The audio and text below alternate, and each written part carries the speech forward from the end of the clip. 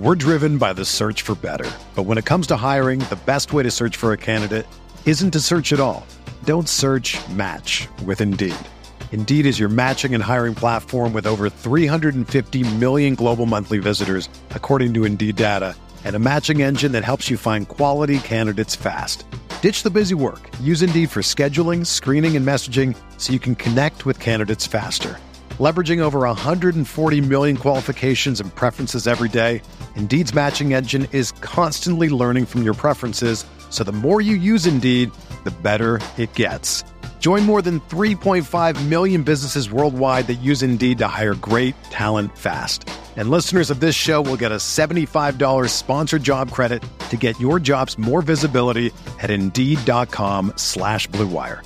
Just go to Indeed.com/Blue Wire right now and support our show by saying that you heard about Indeed on this podcast. That's Indeed.com/Blue Wire. Terms and conditions apply. Need to hire? You need Indeed. Dude, I swear to God, if the game had robust mod support, I would spend 6 months making Tarkov. Yeah. Fully featured. Like, I would go, like, hardcore. Like, the amount of time that people put into, like, the Skyrim nudity mods, I would put into making a Tarkov-like mode in a game like BattleBit.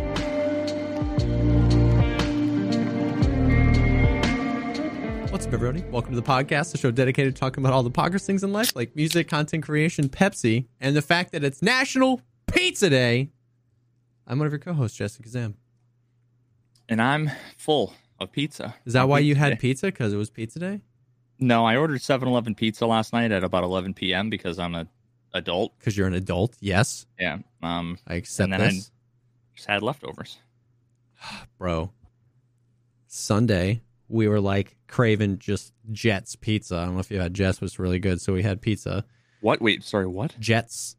It's just it's a chain, but it's a chain of Detroit style pizza, and it's a relatively small chain, so there's not that many of them. But it's not even. It should be Lions. It's really good. Yeah, you'd think, but it's Jets. Sports.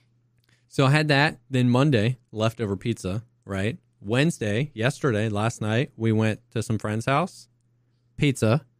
Today, National Pizza Day, so I had to get a pizza, and I have leftovers. Dude, it just occurred to tomorrow. me that they changed the recipe for pizza rolls at some point, and or it was like I hit that threshold where like you suddenly become 34, and now a third of the foods you love don't taste the same anymore. I can't tell. I'm not there yet, but please don't take my pizza rolls away. They're so good. Yo, you ever had Elio's? Yeah, of course. Hell yeah, dude. I found some. It was like, that was one of those childhood memory unlocked moments for me. I hadn't had Elio's in 2 decades, bro. And we were just like walking down the freezer aisle of Publix, and I was like, Elio's. So we bought some. Yeah, man, I have that all the time, actually. I think I have. See, the problem is that when you get a box, there's an even number in there, and I have 2 at a time. Yeah. And then I cut them into slices. Yeah. But my wife only has 1. So when she eats 1, there's 1 left. It's like, well, now I can't. It's not a fucking meal. Yep. It's just not a enough snack. for a meal. Yeah. Mm. So there you go. Elio's. Well, what's up, man? How you doing? I hate to say this, man, but Tarkov the last 2 days has been quite good. Man. I'm glad. I'm happy for you. I'm happy for you.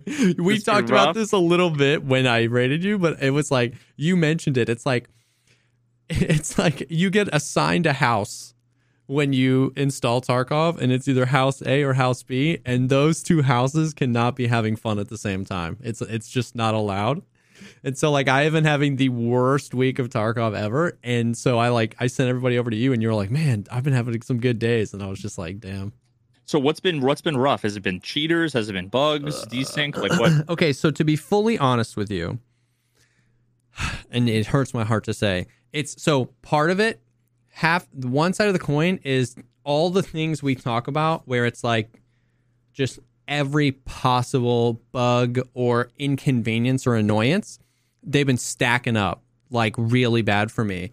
And then the other side of the coin, and this is what hurts. That's annoying, but what hurts is the other half of the coin, the 30% of the raids, the 3 out of 10 raids that you get in, I've been whiffing. I feel like I'm washed. I feel like I feel like you have Veritas syndrome. I feel like where the game's dog shit happened, and I just can't. Like I die, and immediately I'm like, that was a really dumb decision. I shouldn't have pushed that. I shouldn't have reloaded there because it's a P90. It's a really long reload, and he just like peeked me, and so it's like that. It's painful because like you die 10 raids in a row. Yeah, you die 10 raids in a row, and it's easy when it's like no audio bug or obvious cheater, but it's harder when you're already frustrated because either one of those situations is fine. If you're playing well and you're dealing with Tarkov's bullcrap, you can kind of push through it. Or if you're not playing that well, but if all 10 of your raids were legit good, fun raids, if 30% of the time you were whiffing, you're still on a pretty decent roll.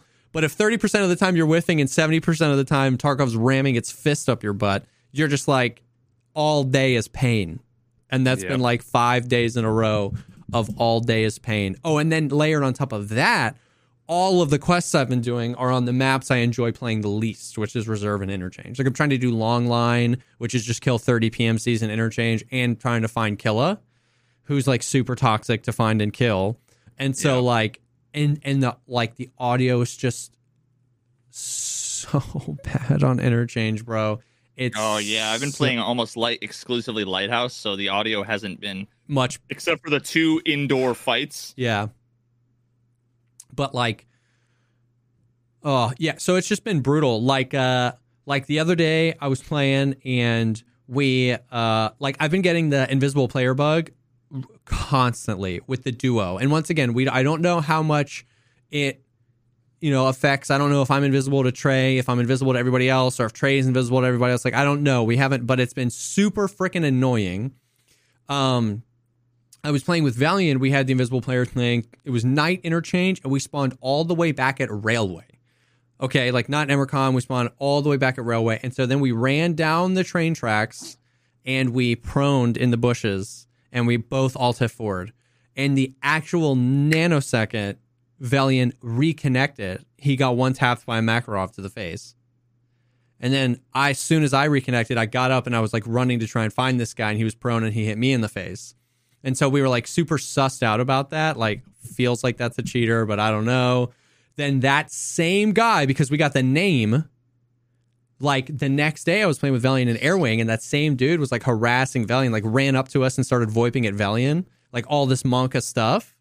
And so then, and I died and Valiant died, and then Airwing was like chasing him down. And the guy was like, I subbed you on YouTube. And he was like, how the hell do you even know who I am? Like, and Airwing was chasing him down, and he was like shooting him in the legs through the map. He didn't want to kill Airwing. He didn't want somebody else to report him, but he was shooting him in the legs to try and slow him down. And he got out. And then like, it's been a bunch of like the spawns on Reserve and the spawns on Streets and are just like so just atrocious. Me and Trey were playing on Streets today. We spawned in and we jumped out a window down the road, and Trey just falls over dead. 7 seconds into the raid. And so it's like, that's not like a bug. That's just like the spawns suck. And if you get a bad spawn and somebody else gets a bad spawn, and the bad guy knows the bad spawn's better than you, because I haven't played a whole lot of Streets, he just pops out the window, looks left with his voodoo, and goes boop, and then raid over. You know what I mean? Like, no audio, insanity. Me and Trey had a raid where it was the invisible player bug. He couldn't see me, so we both alt-F forward. And it said reconnect, and we reconnected, and it said, loading loot, synchronizing with other players, all the things. It flashes black. You see the little like beta version in the bottom left-hand corner and the raid code, but it's a black screen, and it was stuck there. So we both alt-F forward again, and we came back to our stash. And we assumed that we had both died, that somebody had just like found us and killed us, right? But then somebody in chat was like, yo, that same thing happened to me and my buddy. But he alt-F forward, I stayed in the raid, and he said that same thing happened. He said it flashed black, I saw the raid code in the bottom, and so I alt-F forward again, and I got back to my stash. But the friend that stayed in the raid was like, I can see your body. You're still in the game. But the other guy was back at his stash. And the guy said he couldn't loot his friend or shoot him. He was just laying there as an entity. And so he was like, I was like, bro, do you have a video of that? Like, because if so, then maybe that can be helpful. And if not, I don't know. So he said he was going to send me a video. But it's just like, it was just everything, dude. Like Dude, what does it look like if you're invisible to, like let's say you're looking at a guy running and you're gonna shoot him, but you like don't shoot him, and then your invisible teammate like kills them. Does the guy just fall over dead? Does he do you see blood splatters? So, like, from all the clips I've seen, if you died to somebody that was invisible, you hear and see nothing. Like, happened to me. That's happened to me exactly one time. Yeah. Ever. So there's no audio. Like when I was invisible to Trey, he can't hear my footsteps. He can't say anything. Oh, and then a separate time we load in. Neither one of us are invisible. Okay. He sees me. We go labs. This was our only way of coping today. We ended with labs, nothing. We took off our Red Rebels, everything out of the secure container. All we went in with was a balaclava and headphones, right? And he finds a Makarov and a penis helmet. And he's like, I'll take the gun, you take the helmet. And he drops the helmet. And I pick it up and put it on. But he doesn't see it on me. And so I drop it again, and I dropped it for him, and he could see it. But then I put it back on and he can't see it on me. And so we were like, oh, that's funny. So then we end up dropping somebody. He drops a Giga Chad with the Makarov. And then we loot that guy. And then we kill like 8 raiders. And I ended up with a Gazelle, a blackjack backpack full of loot, a U-lock, headphones, and 2 guns. And to Trey, I was still a hatchling with a balaclava. That was all he saw on me. Yeah, so I mean that like it all screams some mega version of desync. Yeah, but like imagine that. So for sure desync, but like this all makes me think of there's so many cheaters in Tarkov. Imagine a hatchling walks up to you and you die to a gun. You're gonna think that's cheating. You know what I mean? Like to Trey, I was still a hatchling. Now I don't know if to other people on the map I was still a hatchling or not. But it's impossible to test these things. It's impossible to get any sort of science, right, around these things because they're not repeatable. I mean, the fact that I have played like 60 hours since this was a thing. Yeah. And I've died one time to what I can attribute as the invisible bug. Like literally all of a sudden I was like, and I just fell over dead. And yet everybody is constantly saying they're sick of it. They're sick of it. Their teammates are always invisible. Yeah. And the fact that statistically, my assumption, like my gut is telling me that so many of the people that are saying they're dying to invisible people are dying to people they never saw, but it was Tarkov being Tarkov and it wasn't invisible people. I would probably agree with that. And I think it manifests most commonly within a team. Yeah. Because I actually came across 3 guys in Shoreline yesterday, and the guy was like, one of the guys was voiping like, "Oh, I'm new, I'm a Timmy, I need a Salewa, whatever. Are we gonna have to fight?" And then I was talking to him for a while, and he was like, "Wait, Veritas? Is that you?" He's like, "Recognize my voice." Yeah. So then the 3 of them were cool, and we were homies for a while, but one of them was invisible to the other 2. But you could see all 3. But he was visible to me. Yeah. The other guy, like I would grab the shit off of, I would like grab the loot from the dude who was invisible to them. Because actually 2 of the 3 died to a guy just came up and gunned them all down. But then I would like pick up the loot, throw it on the ground. They couldn't see the loot. Yeah. But like one of the guys that was invisible wasn't invisible to me, and he clearly wasn't invisible to the guy that killed him. Yeah. So I think I would probably agree with that. I would probably say that because you remember the verbiage when they said that they fixed the invisible bug, the verbiage that they used was it was something along the lines of we fixed the main cause of the invisibility player bug. We are working to make sure the issue is completely closed. And so as soon as I read that, I was like, okay, it's not fixed, and so it would not surprise me at all if 99% of cases right now, it is something to do with how it's teaming people up and the grouping system. But because you'd never know that, then that psychology trickles down into I died to a guy I didn't know was there, or I died to like a random nade, or I died to something, and it's the invisibility bug, right? So I would probably say that. But even if that's true, it's still a really annoying bug because for sure. Because and that's the thing. I don't know what you were saying. It wasn't, but because if you're teaming, all team dynamics go. Because I got so fed up at one point. At least you can't TK them though. Yeah, that's the one benefit. Well, the one can. I could kill Trey. Trey just couldn't kill me. But like, true, yeah. But like, it just got to the point where it happened so many times today. I was just like, I don't want to Alt F4. I was literally like, at that point, we talk about it all the time. I'm like, I just want to play the damn game. Like, just go. Just trust that you don't have to worry about me and let's go. And because I was the invisible one, I was able to do that. But the whole raid, he was like, where are you? Where are you? And I'm like right next to him, right? So it's like any team play goes out the window. So it's just another thing that like 30% of your raids, if you're with a duo or more, one of you guys is invisible. Everybody has a different song and dance over who's supposed to Alt F4. Some people say the invisible person is supposed to Alt F4. Some people say the person who can't see the teammate's supposed to Alt F4. Then we had these weird bugs where it's not letting us reconnect when we Alt F4. And I'm just like, let me play the game. And then 2 hours in, you get a good raid and I whiff. And I'm just like, like I'm just it's brutal. But I actually would agree with that because still to this day, I have not died a single time to a person I couldn't hear or see. Yeah. I haven't died to it, but me and my teammates constantly. So there's like two things I'm curious about. One, I want to see what happens when the invisible person kills someone, a player that you're looking at. Yeah. Because you can't hear the gunshots. Like, I want to know, do you see the guy aim punch? Or does he just fall? Like, do you see the blood? Like, which parts are client side? Which parts are... for sure. And then the other thing I want to do is... like, and I wish I had done this with the team that I met up with yesterday. Have the guy who's invisible... have the guy who can't see his friend. I'll tell him how to line up the gun with his, like, kneecap. And be like, shoot. And see if he hits him. Yeah. And if he takes damage, like... I was playing a raid with Desmond, and Desmond couldn't see me. Which, by the way, this is another thing. This is another thing that's probably helpful information to somebody. I've never, ever not been able to see my teammate. It's exclusively the other way around. I am only ever the one that's invisible.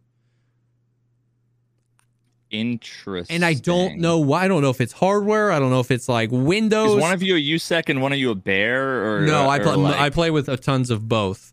But I literally 100% of the time that the bug happens, I am the one that's invisible.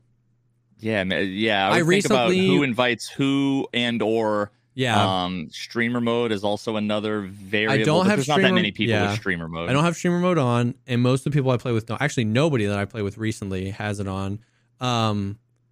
Very recently, because of a different sound issue I had, reinstalled the game and checked the integrity of everything. It could be invite. It would be a crazy coincidence because we're always trading invites. You know what I mean?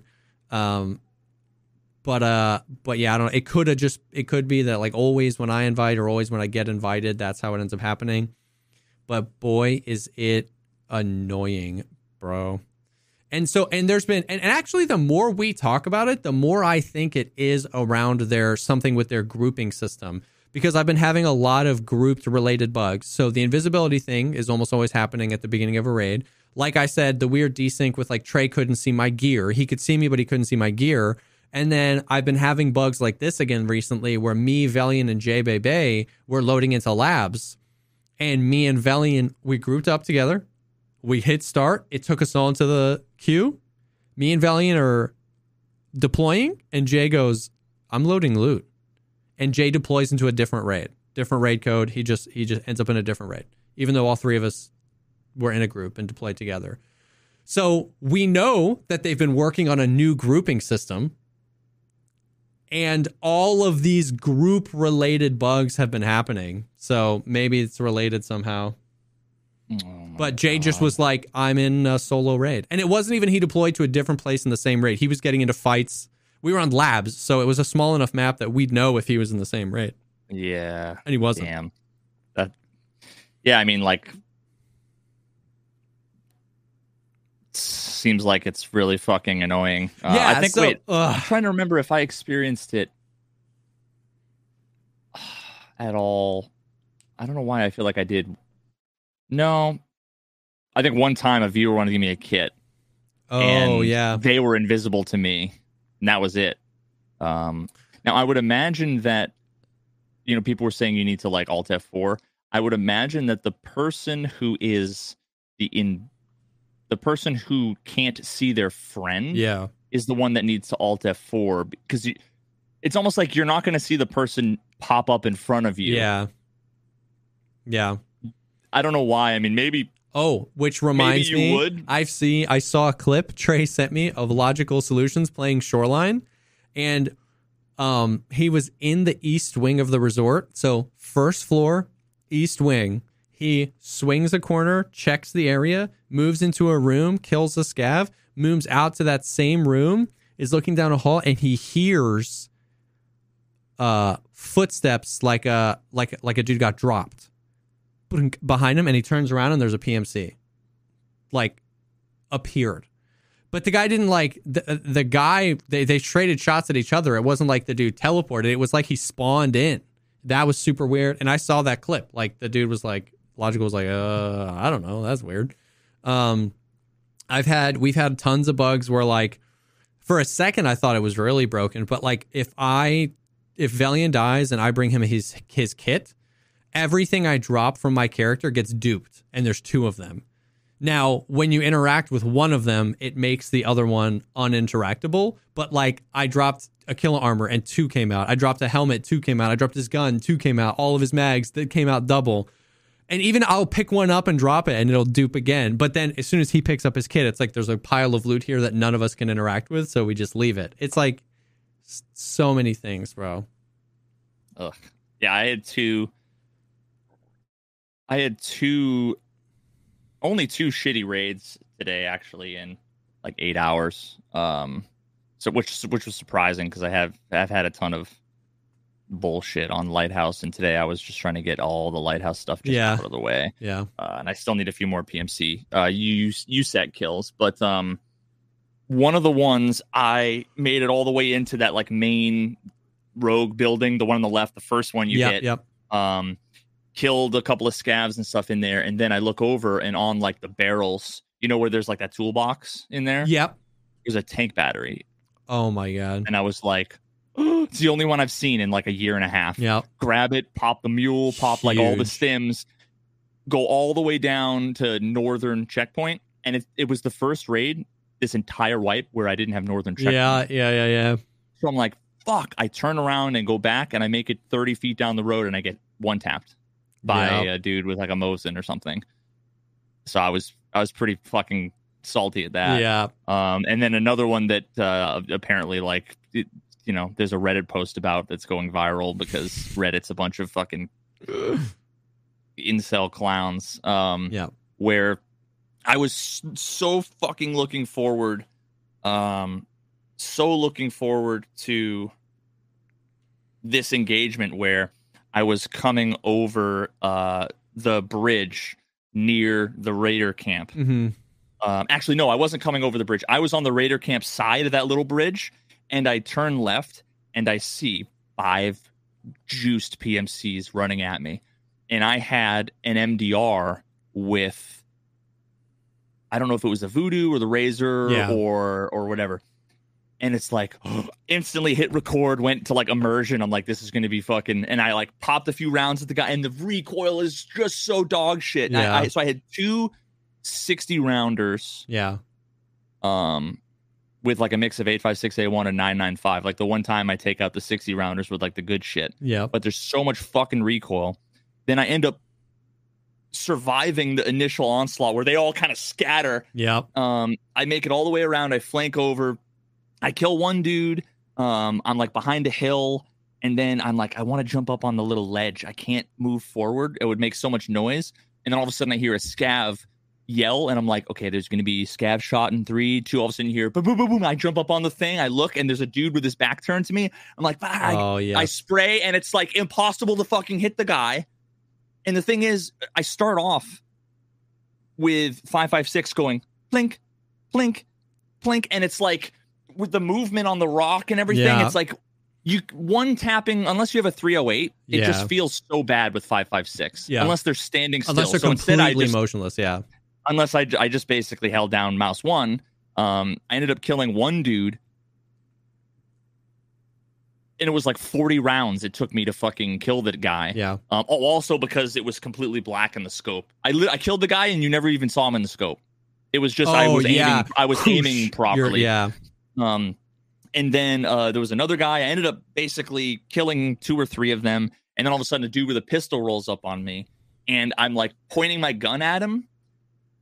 And he's like, pop, pop, pop, pop with the Glock. And it was so loud and the muzzle flash and everything. I couldn't tell that I was out of ammo.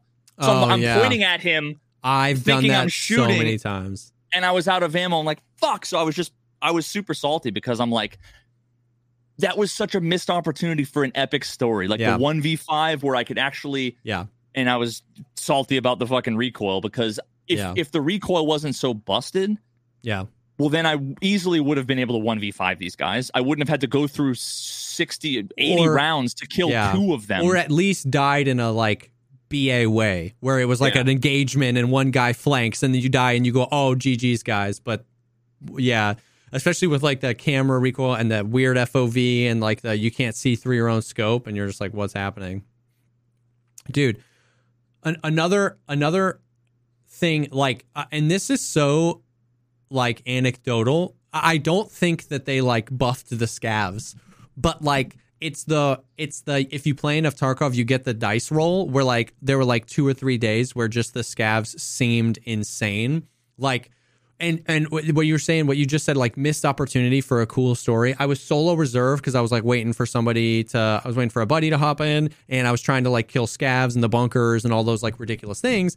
And I spawn in and I'm running to the thing, and then all of a sudden it's like 3 grenades and red tracers fly at me, and I was like, oh, Gluhar. So I run down and I peek up and I can't find him. I peek up another way. I'm just like the underground under Hermetic. I'm just all over, coming up all the different doors and I can't see him. And I like peek my head out and it's like, one on. And then the onslaught comes again. And I'm like, okay, how do I do this? Like, how do I make this happen? And on some level, I think the bosses are busted. But on some level, it was engaging a part of my brain that the game should, where I was like, how do I fix this puzzle? How do I finish this? How do I get close enough to them without exposing? So I go down, I come up a crazy way, I go wide left, I go to the other night, and then I kind of bounce around to the other train station, and now I'm back by RBST.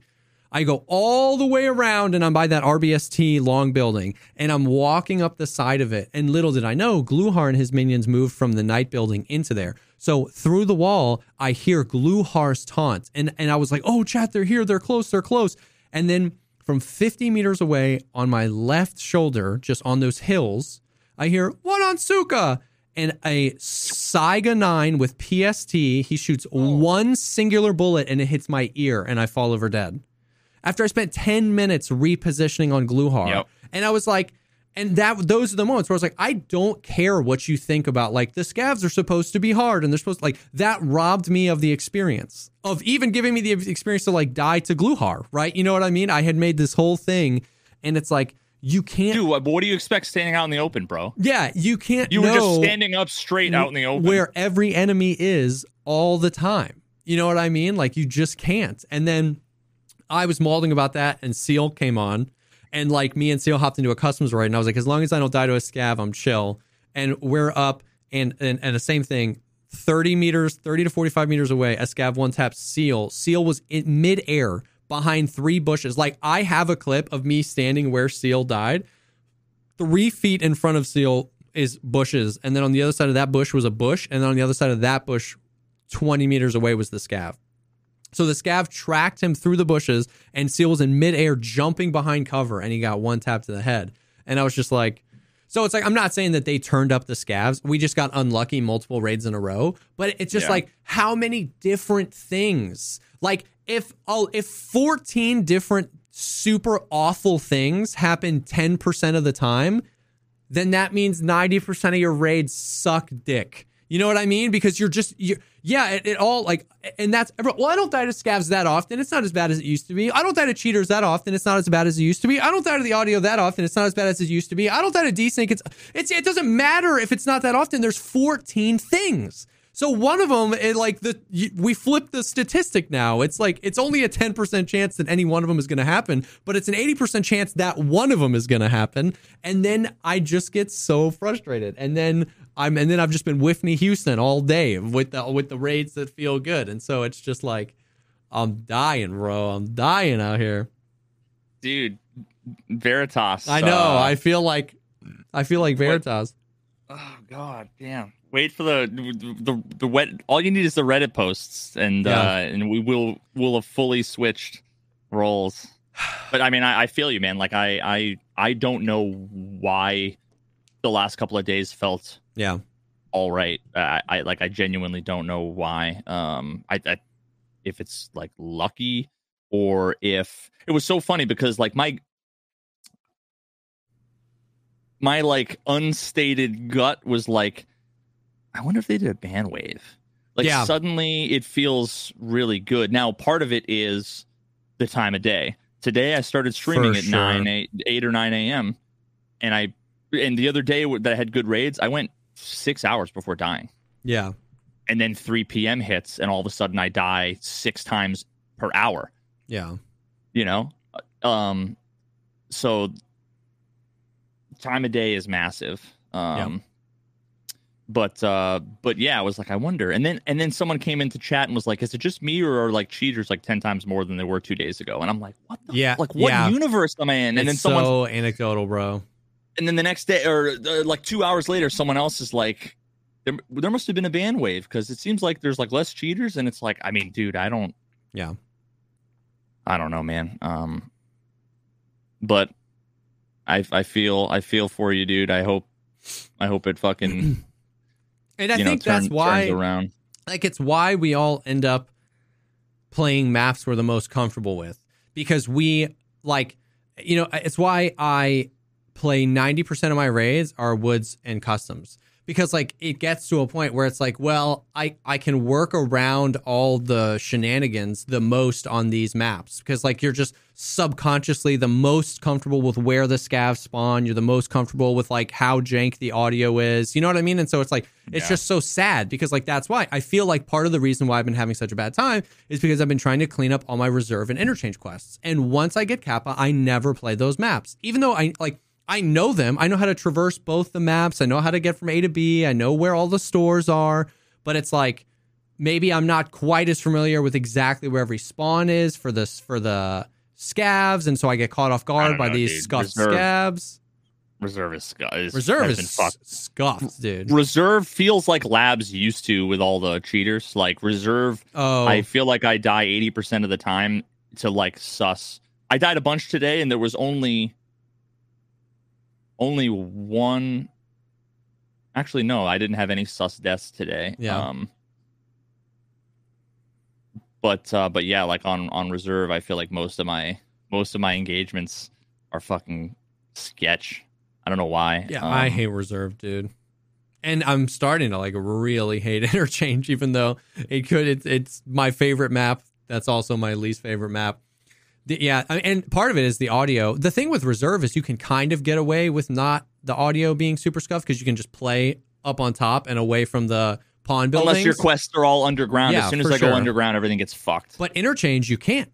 You can't play away from the audio, right? Like Longline is literally killed 30 PMCs in the mall. I can't even get spawn kills. I can't get kills at power. They have to be in the mall. And if you're in the mall, there is no part of the mall that isn't 3 stories. There is no part of the mall that doesn't have a floor above you and a floor below you. And so the audio is just like, just gone. You know what I mean? Yeah. Like, and you just can't hear anything. I was like, Airwing was at Tech Light, and I was in the basement, and I was like, taunt, and he says something, and I hear it. I'm like, oh, okay, that's you. I thought somebody was either on my floor in the basement or directly above me, but you're 2 floors above me, and it was just you. LOL. Ha ha ha ha. I guess I just have to roll the dice with Killa audio. You know what I mean? Like, what the hell? That's what's so fucked. And I actually have a really good. I had 2. Was it yesterday or the day before? 2 like. I feel like quintessential different examples of different situations. One of them was someone I would bet money was a cheater, and then the other was someone that the whole situation felt scuffed or sus or whatever, and then ended up being able to get completely to the bottom of it, and it like totally makes sense. And I'll have to show you after this. I'll show you the clips I'm talking about. But the thing is that without spatial audio, without binaural or HRTF, there is no difference between above, below, in front, behind, in front above, in front below, in front. I mean, like literally, there's an entire plane that is indistinguishable. Yeah. So I'm on Lighthouse on like the USEC, the big USEC like chalet, whatever the hell. Yeah. And I'm on the deck outside, like in the corner, and I hear a dude running around the building. And I'm like holding the a little wooden like deck staircase.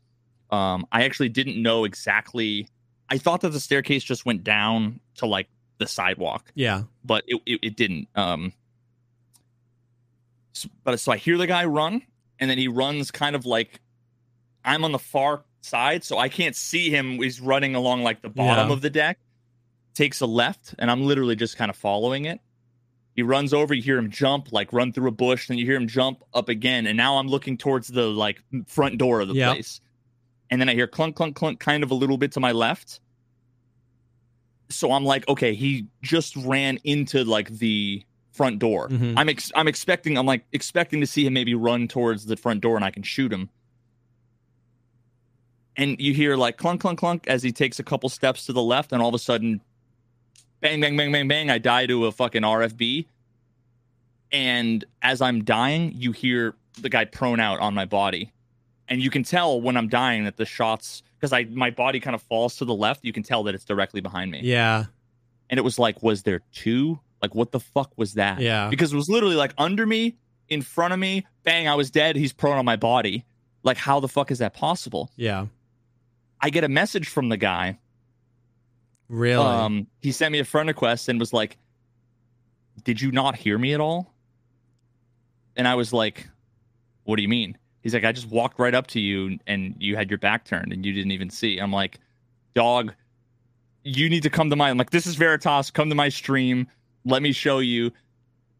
And I was like, what? I really wish that I could see your perspective. And he's like, oh, I have it recorded. Oh. So I got the recording. He ran around exactly where I thought, but instead of continuing to go in that direction and then like going in the front door, he looped around, pulled a 180, so directly underneath me, and then ran backwards. And the staircase is like this on the deck, and I was here looking this way. So if I'm right here looking this way, he runs like this under me, and then he does this. Yeah. It all sounds like he's in front, goes up the stairs, in front, and then he's... And because the difference between like 5 feet and 10 feet, like there's not really a volume difference. Yeah. So it just sounded like he could have been running in place directly underneath me, and I wouldn't know. It all sounds exactly the same.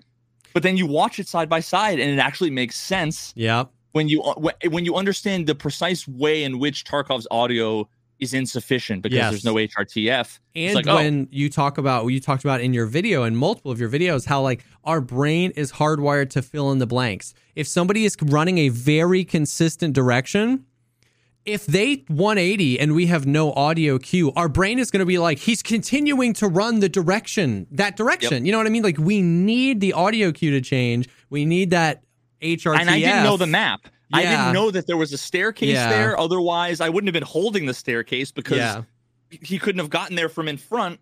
Yeah. So to me, it was like either he was like invisible or he was completely silent, or there was two. Everybody was sure he was an invisible, even though I could hear the gunshots. Yeah. Like, so he definitely wasn't an invisible player. Everybody was sure there was two. And it turns out that everything was exactly like you would expect. And that's like the worst case scenario with our current audio is somebody changing direction directly underneath you, because you're never going to get that, you know what I mean? If you can't see them, or if they're not making a hard right or left, because that's what works, the stereo. If they're in front of you and they take a right, you'll hear that. If they take a left, but to just 180 directly underneath you, you're never going to perceive that at all. That's crazy. Yeah. So... I mean, yeah. Oh, and then the cheater one, I spawn in on Lighthouse. I spawn on the rocks directly overlooking the USEC chalet. You know how you can just run right back into the yeah. And I go up the stairs into the second floor. And then kaboom, I get headshotted in my helmet, and I'm in like the front right room. Okay. And like in the back left bedroom, I hear the glass break. And I go right against my head. And I'm like, what the fuck? And then another headshot. And I'm like, oh, great. So I run over into the back room, like prone in the room. And I hear sprinting all around. I hear like the guy jumps up on the roof and he's coming around the back to the exact window you would need to, like, I'm holding the doorway, the one doorway, but he, goes outside. Yeah. Then I'm like, fuck. So then I walk around kind of slowly over to the other bedroom and I hear the guy going clink, clink, clink around the metal roof. And then all of a sudden, boom, I'm dead. And you see 2 frames of the guy just soaring, not even soaring through the air, but like falling or jumping or whatever. Just like the walls here. And you just see, bang, and I'm just dead. A double headshot. And it's like, oh, okay. I mean, that guy's fucking, and it was a level 58 EOD. Yeah. Yep. It's brutal. It's brutal. And it's like, it's just all the, it's just all the things. Like, there's no need to talk about them all again, but it's all the things that like just make me so frustrating. The lighting or the spawns, like the spawns on reserve are so bad. The lighting on interchange, and like how it like, man, did you ever, you probably didn't because it's a really long video, but did you ever watch that video, the like why it's rude to be bad at World of Warcraft? I never finished it. Yeah. But just like that whole concept of like, with given like a long enough time, metas will form, and then something happens socially that like not conforming to the meta is a bad thing. I was on interchange, which, the lighting is bad. And you know how on interchange, like a thing with the lighting is that like sometimes it feels like flashlights make it worse, not better. Like the flashlight is reflecting off the fog, like turning on your high beams on a super foggy day. I had grabbed a gun from my stash of a guy that I killed, and I liked the way it was built, and it had some attachments on it that I don't normally run, but I was like, this is kind of cool, so I did it. And it had a different flashlight, bro, and it had one of the newer just flashlights. There's no lasers, just the Surefire, I think. Yeah, one of the tan ones, and it was a beam, bro. It wasn't very wide, it was very focused, and it was bright. And I immediately was like, I hate this, because you can't, you turn it on and it's just this, your screen goes from all black to all white. It doesn't illuminate anything. And so whatever it is, whatever that thing of like shining your high beams in foggy weather, where it's just like you're just reflecting the fog back into your face, dude. That's a good. I've never thought about that, but that's exactly what it's like. Yeah, that's what it feels like. We found Killa, and so I'm like, don't mess this up. Find Killa, dude. And the alarm is going, and my teammates are trying to come. PMCs were pushing us from behind, and I'm trying to find Killa.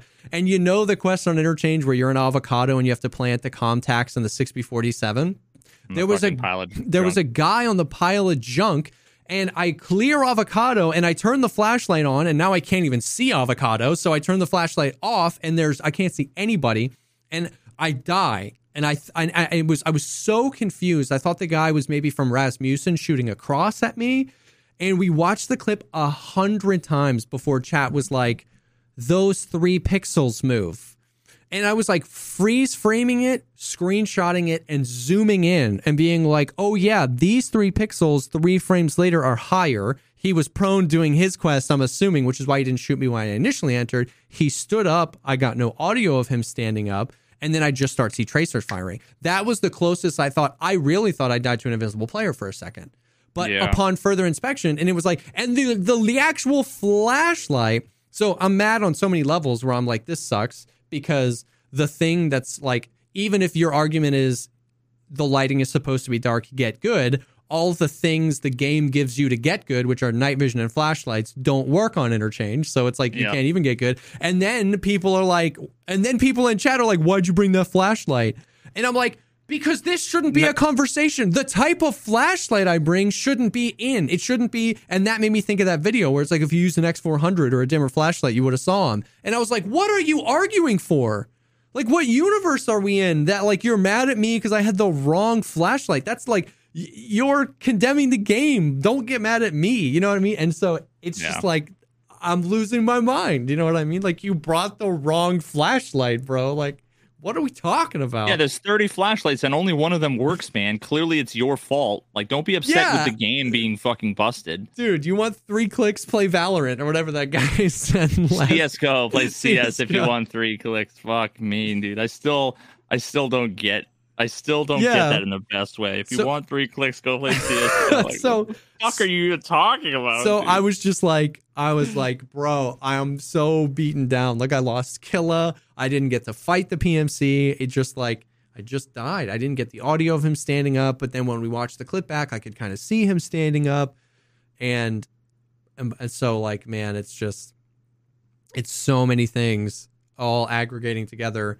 And if you can't clutch it up on the raids that feel good, then your just whole experience feels bad. You know what I mean? So, dude, I mean, that's just another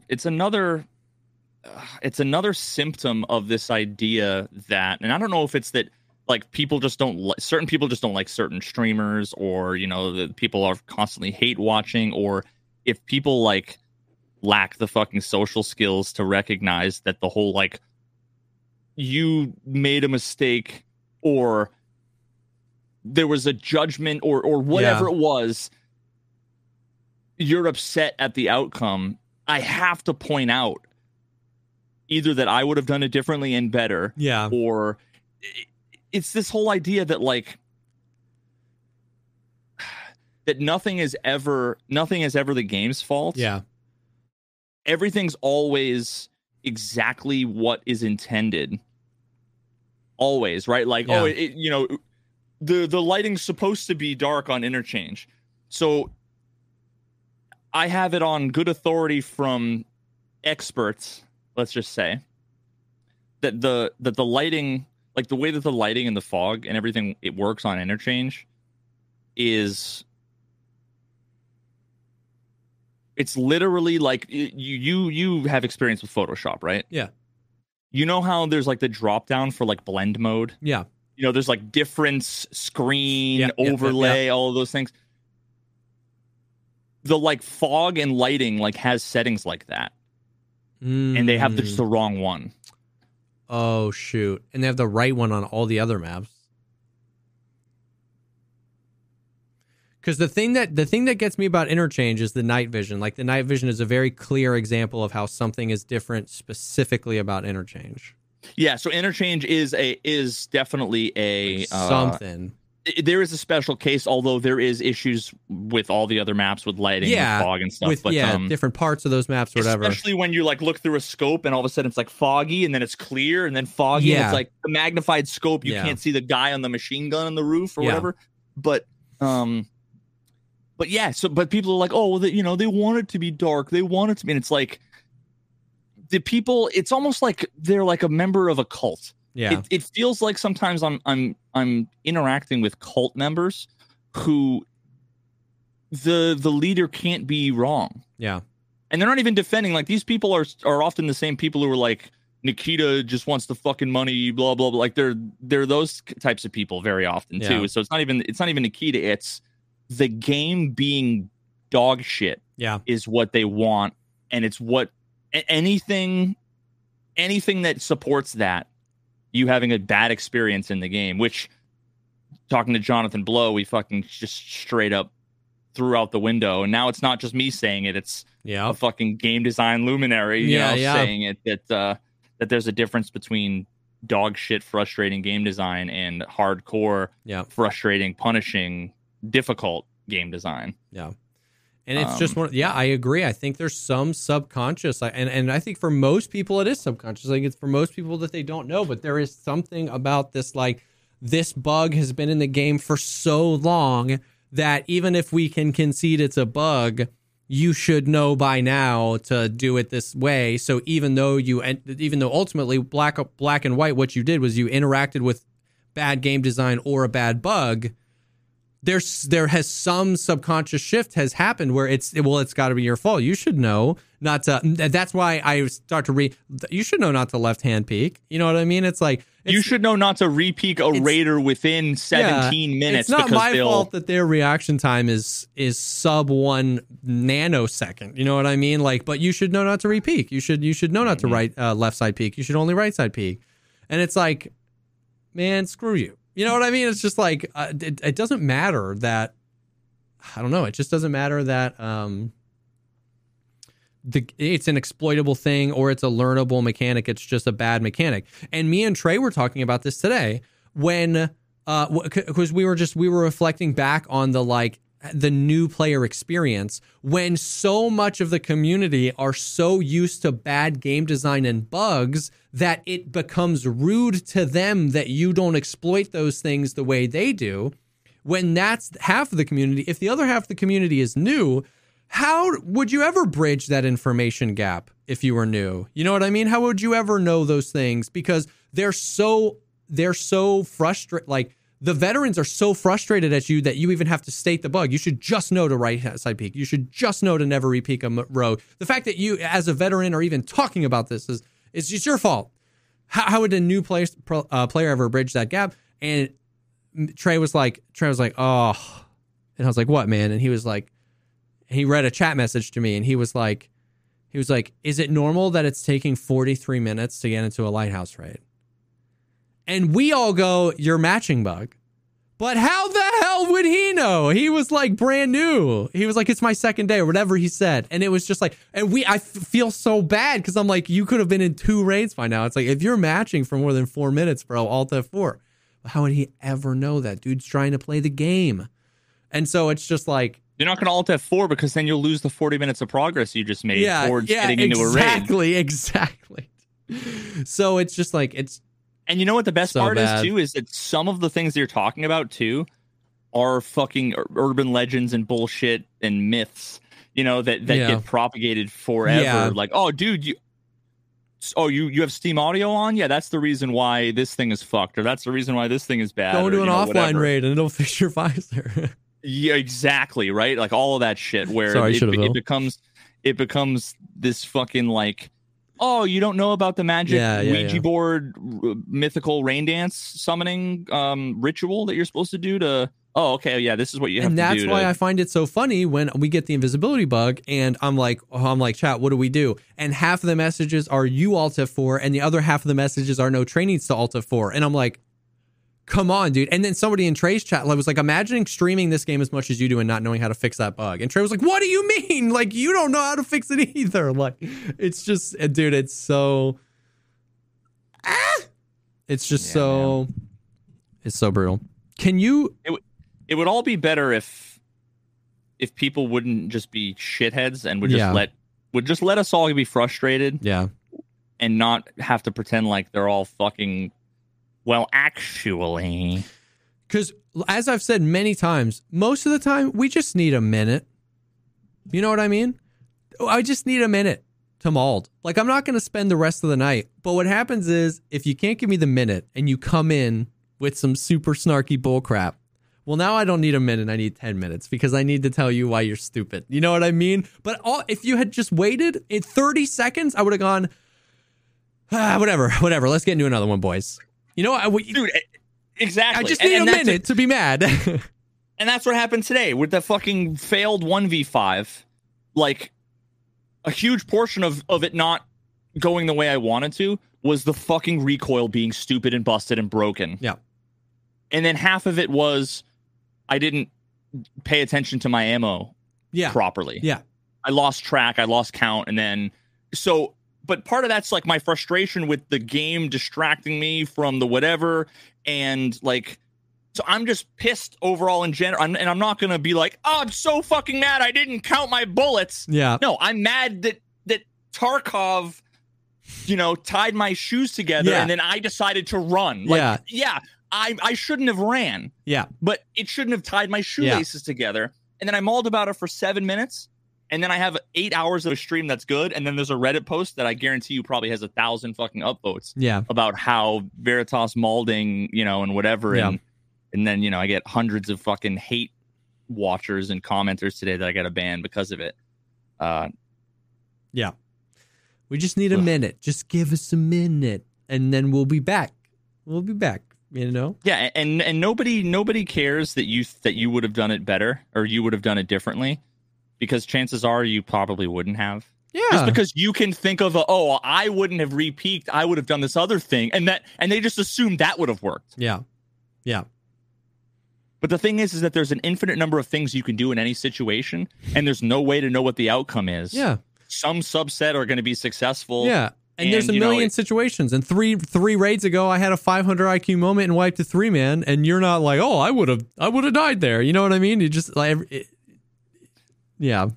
No, but the only reason why you succeeded there was because they had the fucking bad recoil and the broken sound, and you were invisible. Yeah. They probably couldn't hear you, bro. It wasn't a fair fight. Yeah, exactly. Yeah. Can you explain, because it's been a long time since I've watched your video on this subject, how does fragmentation work in this game? How does it work? And is that how it's supposed to work? And then Who the fuck knows how it's supposed to work. And I don't know what the I'll intention describe to you a situation that happened to me, and you can tell me if this makes sense or not. Yeah, so I will describe to you the way it manifests in game. In game. Now, the fact that I told Nikita about this thing like 3 years ago, and like multiple times since then, before then, after then, and nothing's happened, makes me think that I have a feeling it's a bug. Yeah, but it's one of those bugs that's like, well, this is just we live with this now, like, yeah, and then they balance around the bug rather than fix the bug. So if a bullet has more than whatever the threshold is, I don't remember if it's like 20, 25, something like that, 20 or 25 pen. Yeah, if it doesn't have above that, it'll never fragment, despite. Like rip ammo will have a 100% fragmentation chance. Yeah. If it actually had a 100% fragmentation chance, then that would mean like every round would do like 600 damage or something. Like it would be busted. Yeah. But let's say a bullet has a 50%. I'm just making this up. There's a fake bullet that has 100 pen and a 50% frag chance. Yeah. That means every time you get, and it does, let's say it does 50 damage. Okay. Every time the bullet hits you, the game rolls the dice. Yep. And if it's heads, it fragments. Tails, it doesn't. And if it fragments, it's going to do 50% more damage. So if it 50% of the time, it does 75. So it'll be 50, 75, 50, 50, 75, 75, 75, 50, 75, 50. That's it. Okay. That's it. 50% more damage. The thing is that there's like a fragmentation count variable, and so if you're going to ask me anything related to the post-raid screen, that is fucked. Doesn't make sense. Yeah. It's broken half the time. Yeah. Don't rely on it for everything. Yeah. No, but because it wouldn't make sense. So the thing about the fragmentation, like if you look at the code and if you look at like the numbers, you would think that would change. That would make like the damage different. But see, the thing is that like, at least the last time I tested it, if there was a number of fragments and that was relevant, you would think that like if it's a 50 damage bullet, that sometimes it would do like somewhere between 50 and 75, right? Like, it fragmented, there was 3 fragments versus 2, or the fragment would go through your arm and one fragment would hit your other arm, one would hit your chest, or it's like it's almost never, I've never witnessed that. Yeah. It's always been, you take 50 or you take 75. Yeah. Now, with the damage overflow, all I know is that after when I pointed out to Nikita and he was like, oh, that's unintended, the whole like blacked out arm damage or the blacked out damage modifier stuff that they then changed, but they fixed it 80% and it's still broken in 20% of the cases. Yeah. So it's like, it's not doing what it's intended, except it is sometimes. And when it isn't, it's doing this other unintended, undefined thing. I just stopped giving a fuck. Yeah. I'm not updating the calculators in Battle Buddy. Like, I've given up. Yeah. It's nonsense to me. Yeah. No, I get you. Because, and the reason why is because, like, and I know the post-raid screen is so often so busted and so, like, there's not a whole, like, it's hard to discern, especially if you're a newer player and you haven't had these conversations 1,000 times, what information you should be retaining from those post-raid screens.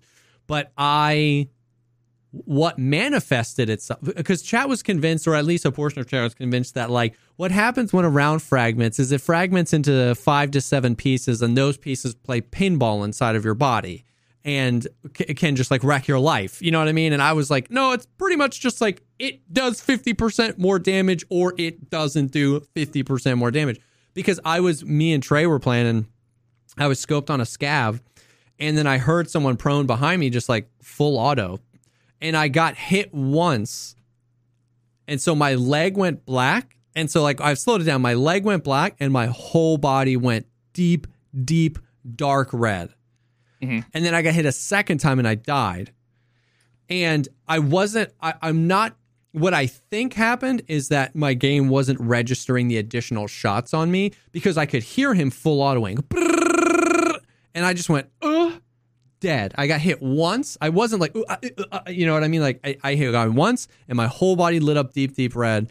And then the post-raid screen, and it was leg, the post-raid screen said that I only got shot once with 5.6A1 in the leg. And every other limb said collateral from right leg, parentheses, 7, M856A1. And I was like, what does that mean? My understanding of collateral, and I hate that they worded it this way, because collateral in every other fucking first-person shooter is you get like a 2-for-1 where you hit like 2 headshots. It hits my leg and it collaterals my other leg if it went sideways. Like, well, Tarkov's the only game where collateralizing legs. Yeah. Like, because in every other game, your body is one fucking box. Entity. Yeah. There's not like different legs, so it's always like it went through you and hit another guy. Yeah. You get a collat. It's you snipe 2 shots, 1 kill. Basically. 1 shot, 2 kills. Yeah. Yes. Yeah. One shot, 2 kills. Sorry. So, but the collateral damage for the limbs, I am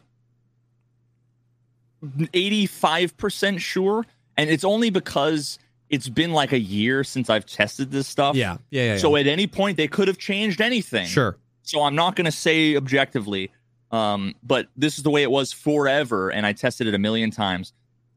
Collateral is the overflow. So you would see overflow in all of your body, in limbs, evenly. Yeah. Which you describe is what happened. Now, what bullet hit you? Actually, wait, I have the clip. 5.6A1. 8.56A1. Mm-hmm. Okay. And so let me see. It was just weird how it manifested, and that's ultimately what I came to. Was he probably hit me more than the amount of times the post-raid screen is telling me he hit me, and he probably hit me more times than my character told me when I was in the raid, that there was some sort of hit registration thing, because I could hear him going full auto, but my character felt like he only took 2 shots. It was like boom, and then the second shot killed me, but I lit up like a Christmas tree. So I was like, the most likely thing is he was lasering me in the legs, which I have no idea why with 5.6A1, but whatever. And he was probably just kept hitting me, and it was probably the 1 shot blacked out the leg, hit me 7 more times, and those 7 shots counted as overflow damage, and I died. And that just didn't.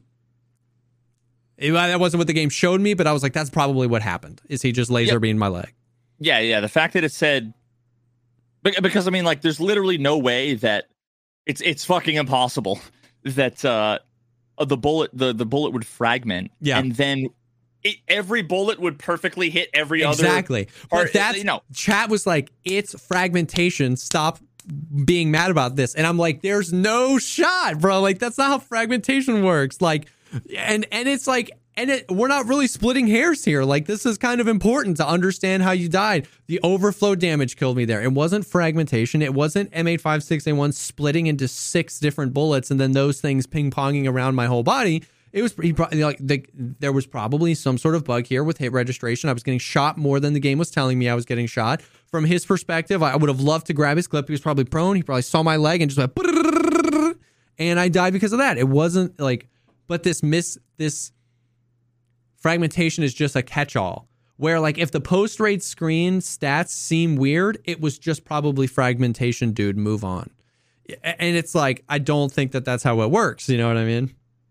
Yeah, no, I mean, this is once again just more about how like how bugs and bad game design leads to like a toxic community. Yeah.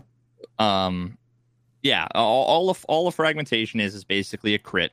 You don't even need to, like, contrary to what it says in the code, you can just treat a frag. There's one bullet. Nothing happens with the bullet. So the way you should think about it is more like an expansion. Like a hollow point expands. Yeah. It's almost like that. Whereas, which is ironic because it's only like typically like hollow points are in real life are like the low penetrating, high damage rounds. But that doesn't work in Tarkov. It's like none of it makes any sense, but people have a mixture of misunderstanding bad information they've been given from content creators' videos and Reddit, and then misleading information in the game that confirms everything. They don't think twice about it, and they say, "Oh no, it all makes sense. It's just complicated. You wouldn't, you don't get it." And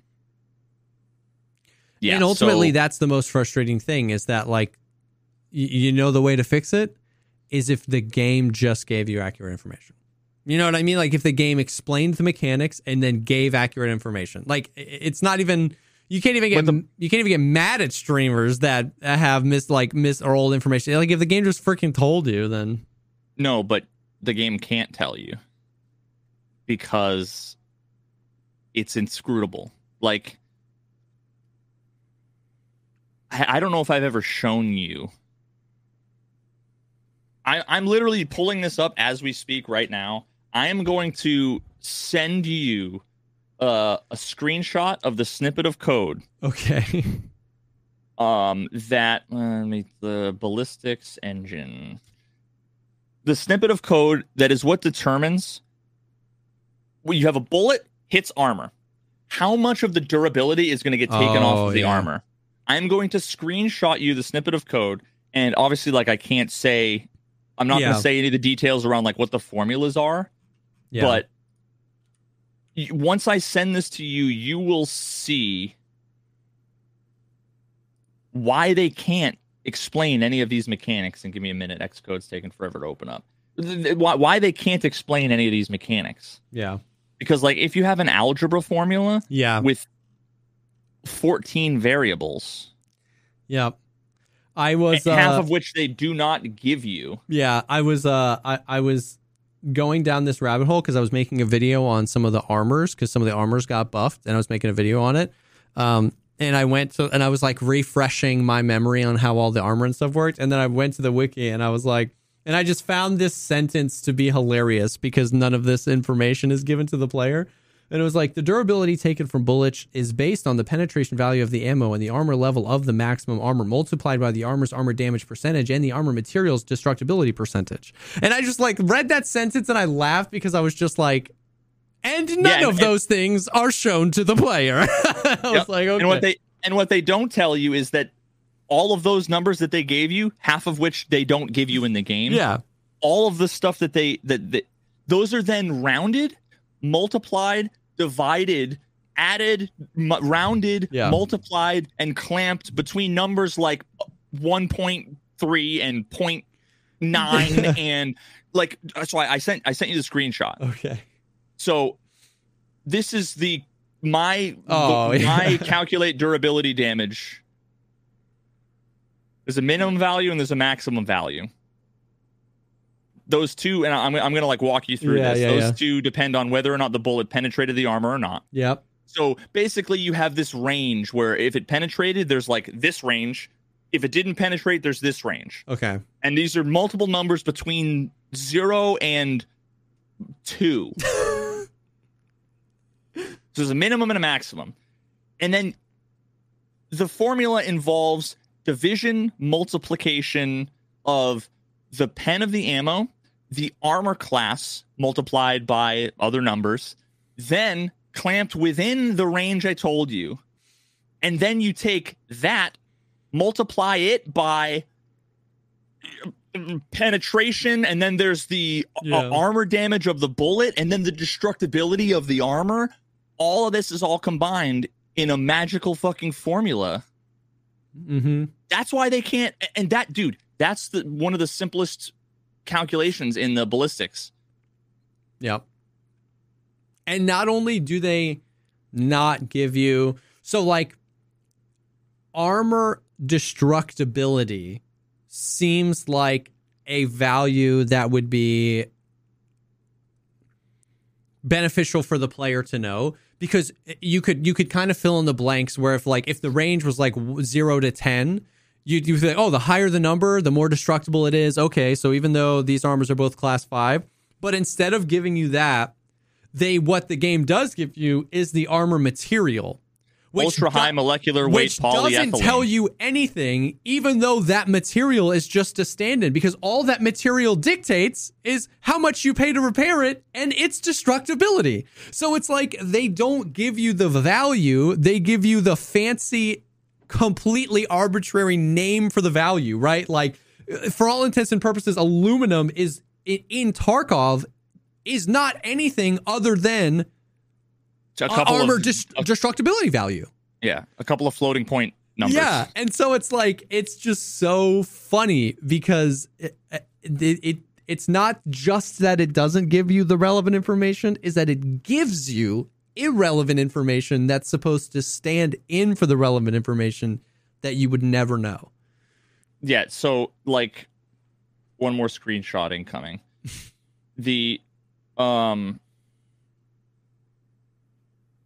Now, keep in mind, a number of the things that you see there are functions.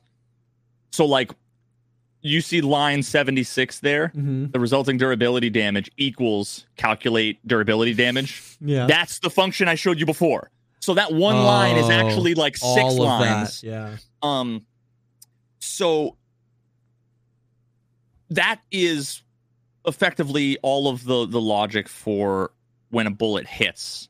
Like one bullet impact on one surface. Well, actually, this would be armor and the person. Yeah. But what was I going to say? Oh, so keep in mind all of this magic shit.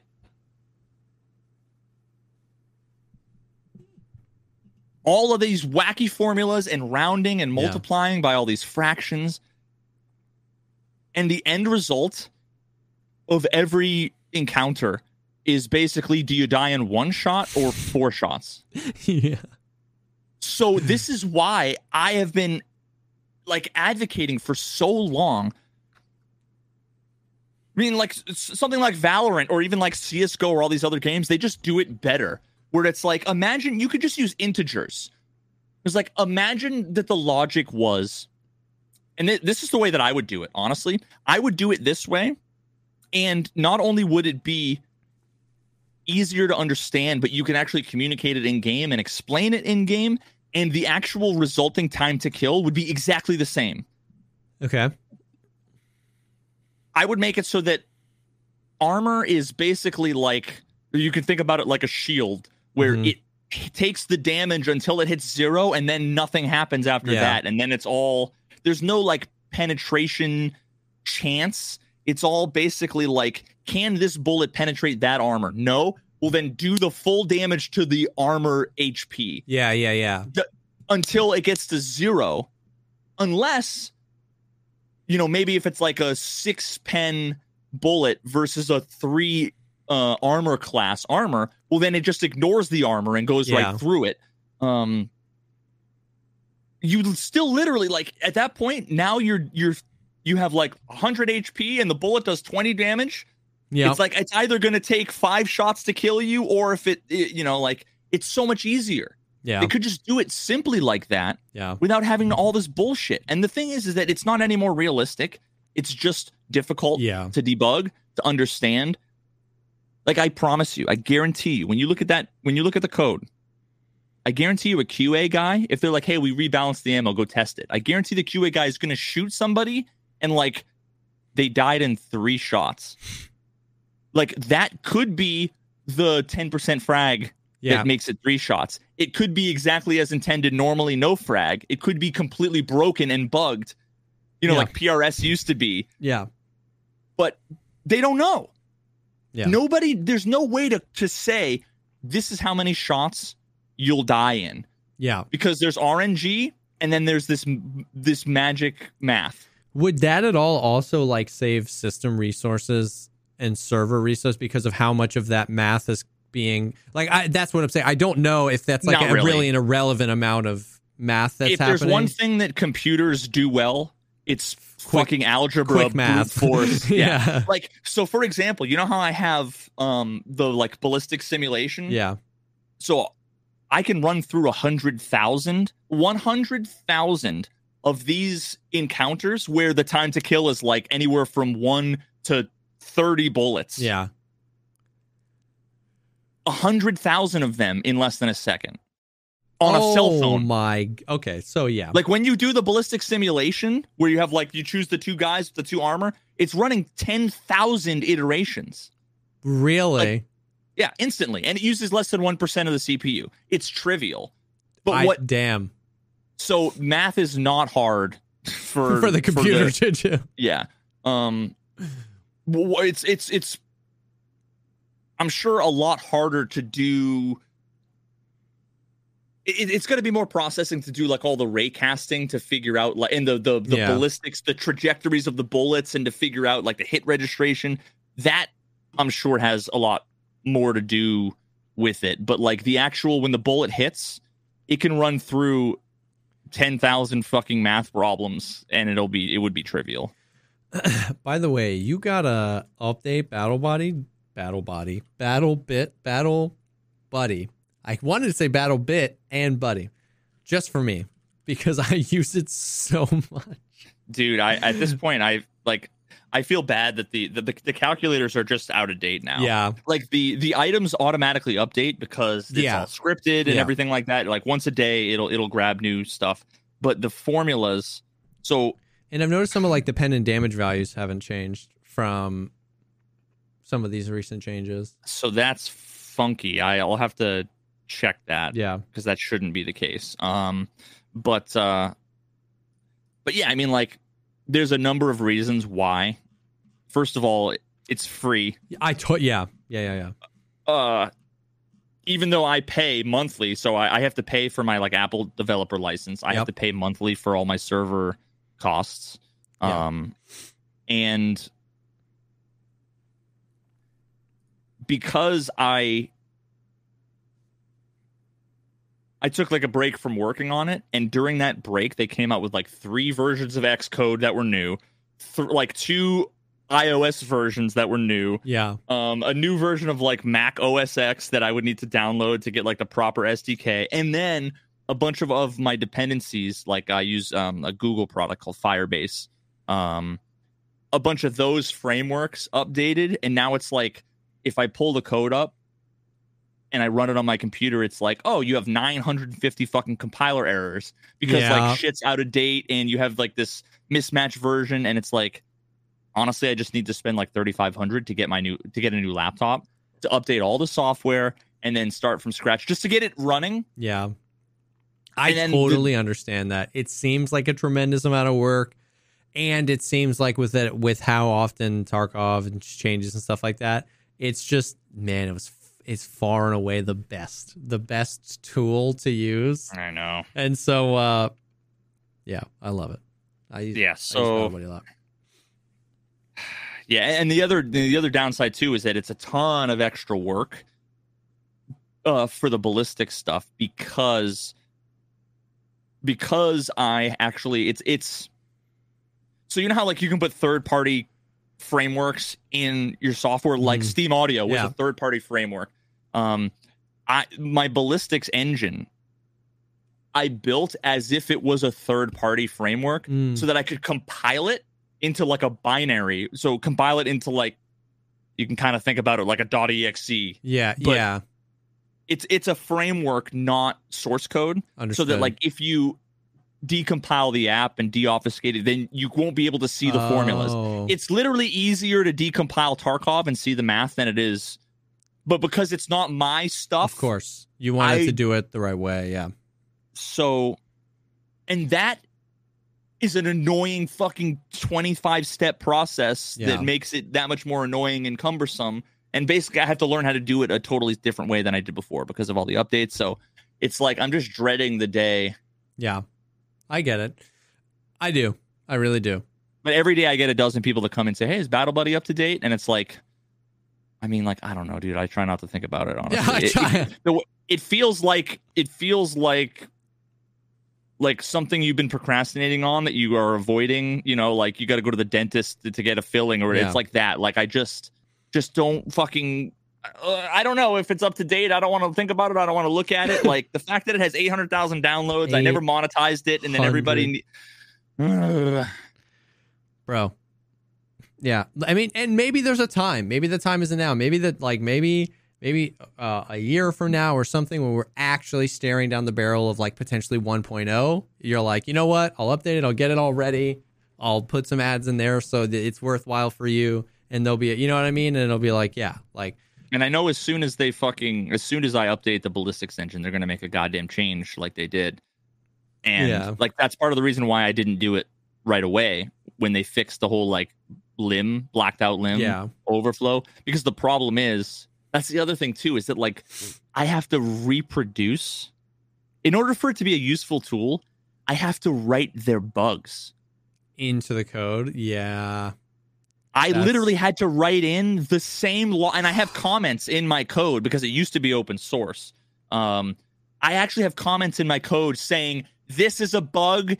Blame BSG for this code that's stupid that I'm writing in here that I don't want to write, but it replicates exactly what Tarkov does about how the blacked out damage thing, where it's like, if not this thing, do this, when it should be if this thing.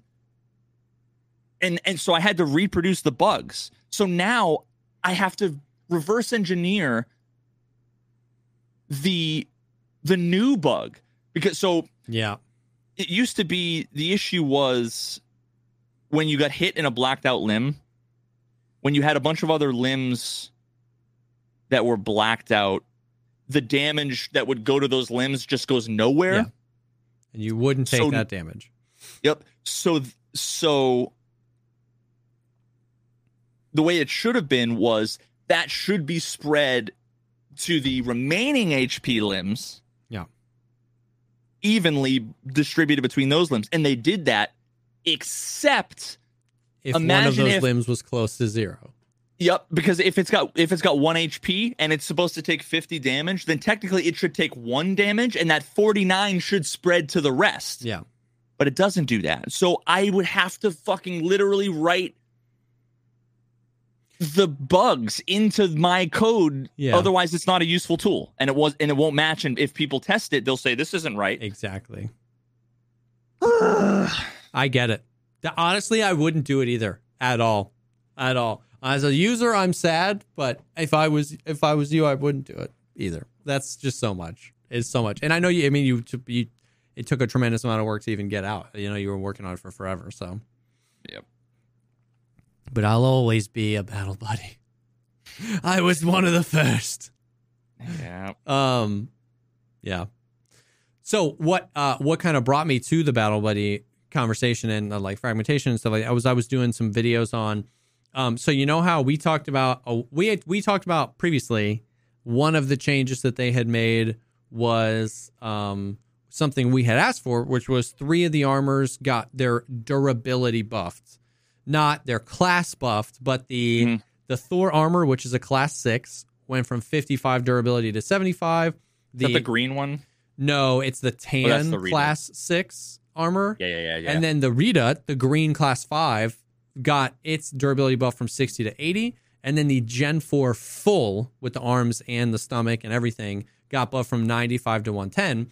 And I actually made a video that should be coming out tomorrow about like, those changes are significant. Like, and trying to just like, because we try to, it's complicated and obviously it's too complicated and you don't feel like as a player you have to know those things. But a lot of times we do, we try to oversimplify the complex so that we can just get by basically. And I was like, I was like, that's why, a class 5 armor, a Korund, it has the lowest durability of a class 5 armor at 45. And a Gen 4 full now has 110. Those are both class 5 armors, and no matter what ammo you're using, your pen chance, as long as those armors are at 100% durability, are just going to be the same. Yep. But after you get hit, oh boy, does that durability matter. And if your Korund goes from 45 to 25, you basically have no armor on. You know what I mean? Like, you're screwed. It's a 2-shot shield rather than a 6-shot shield. But if a Gen 4 goes from 110 to 99, you still got armor, baby. You know what I mean? Yeah, and so, like, I made a video that should be coming out tomorrow trying to, like, elaborate on that and show that, like, hey, these heavier armors might be worth it now. And it might actually increase the time to kill, but have some negatives. They've got the movement speed. They're heavier, but they might actually protect you. Well, today's the 8th. Right. Yesterday, they did another pass, and they buffed the samurai armor. You know that one, the full. I haven't worn that in 150,000. I think I've worn twice ever. Yeah. So they buffed that, which is class 5, from 100 to 120. They buffed the Thor again. So the Tan class 6 went from 55 to 75, and then yesterday it went from 75 to 90. And then they buffed the Zabralo from 85 to 120. So the Zabralo has the most durability of any armor in the game, tied with the Samurai now. 120 is the highest that number goes. And it's class 6, and it covers your arms and your stomach. So, like, it's fried in a good way because it's heavy as junk, and it has the most egregious turn speed modifiers, even though those were halved because it was halved across the board. It still has the worst. Does that make sense? 120 durability, class 6 armor, bro.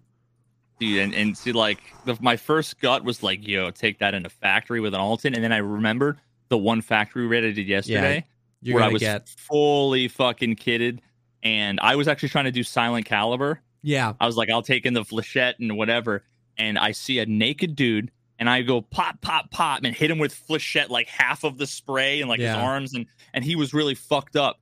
And then he turns the corner and kablow! I had 7 HP left. Yep. 1 KS to the knee, and I have 7 HP left, and now I'm fully geared, and all my armor is 100%.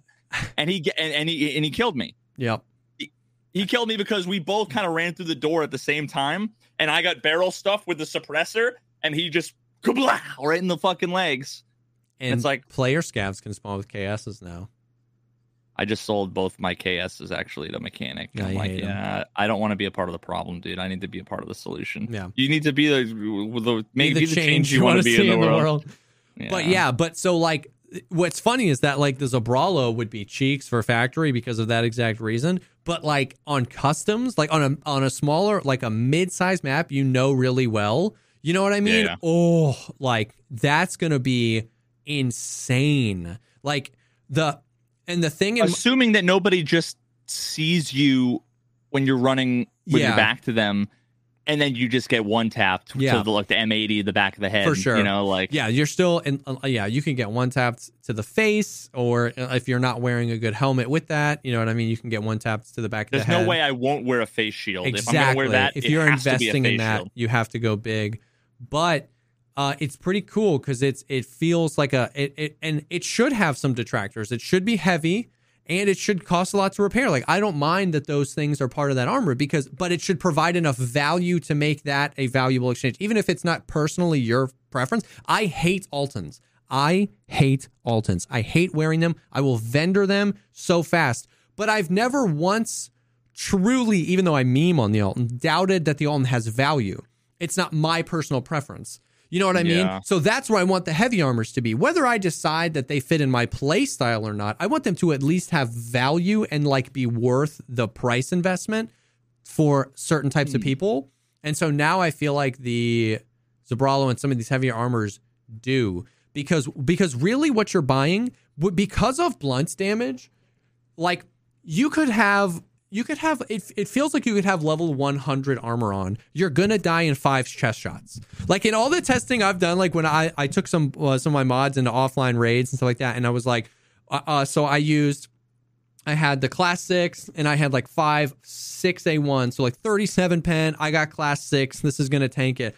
Like 4 shots, the blunt damage means my thorax HP is like 7. So it's like, it kind of doesn't matter, but what you're buying with those higher durabilities is more fights. If you get out of that fight, if you win it and you heal your thorax, the armor is still in a condition to be considered a good armor. Whereas with a Gazelle or a Korund, if you win the fight, your armor's trash. It's 12 durability on a Korund or a Gazelle. It's not going to do anything. You go to your bush, you discard it. Exactly. Yeah. So what you're buying isn't even necessarily a longer time to kill, even though it could manifest. What you're buying is like more fights out of an armor and less of a need to like immediately ditch it, which I find pretty cool. I kind of wish they'd just get rid of blunt damage altogether. I would not at all be opposed to that. Because like it would just damage, make things fragmentation, camera recoil, delete them. Yeah, I mean it would just be like things. I just wish things were simpler. And again, you can have the exact same time to kill. Like the things I'm asking for, all of the people that are like, oh, you just want it to be, the Division bullets. Oh, Jesus Christ. No. If nobody told you that something changed, these systems could change and you would not have a different time to kill at all. I just want, like, rather than a calculus problem to determine whether it's 1 or 5 or 3 shots to kill, make it so that it's fucking 1 + 1 + 1 kind of math problem. Yeah. Easier to debug, easier to understand, easier to explain to players, easier to put into tutorials in the game, or because this is where these really weird opinions, like I've said before, when you get one tapped by M80 to an Alton and people freak out and they're like, M80's not supposed to one tap an Alton, and you open up the Battle Buddy thing and it's like 12%. It's like 12%. It shouldn't. 1 out of 8. But 12% of the time it's gonna pen. And these are the things where it's like, when you have fragmentation, when you have blunt damage, when you have materials, when you have destructibility, when you have a calculus problem, it doesn't feel like you can reliably go, yeah, M80's never going to pen. Like, it all feels weird, because did that pen because of blunt damage? Did it pen because of, did it just get the 1% chance? Like we all try to simplify it and be like, oh, if something doesn't have 50 pen, it can't pen class 5, because we're trying to simplify the stupidly complex things so that new players can learn. But then we get these weird things where it's like, one tap M80 to an Alton, what the hell? And it's like, okay, yes, technically it doesn't have 50 pen, but it has enough that sometimes it'll this and the blunt damage, and I'm sorry, good luck. It's like they're trying to replicate like inconsistent quality control standards at the bullet manufacturing plant. Yeah. Like that's the realism they're trying to replicate, it feels like. Yeah. Like either your bullets perform consistently or they don't. Like what the fuck? Like either your ceramic performs like there's no reason to just build that shit into the game. Yeah.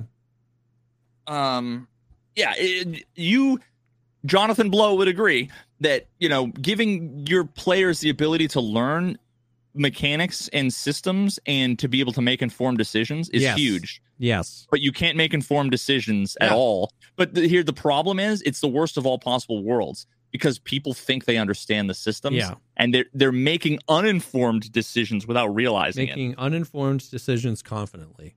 Yeah, they're taking medication that they've never been told the side effects for by a medical doctor that isn't a medical doctor, and that's got a Google degree. And that's how you'll have stuff. You'll have, people be like, X ammo is garbage. It's garbage, man. It never works.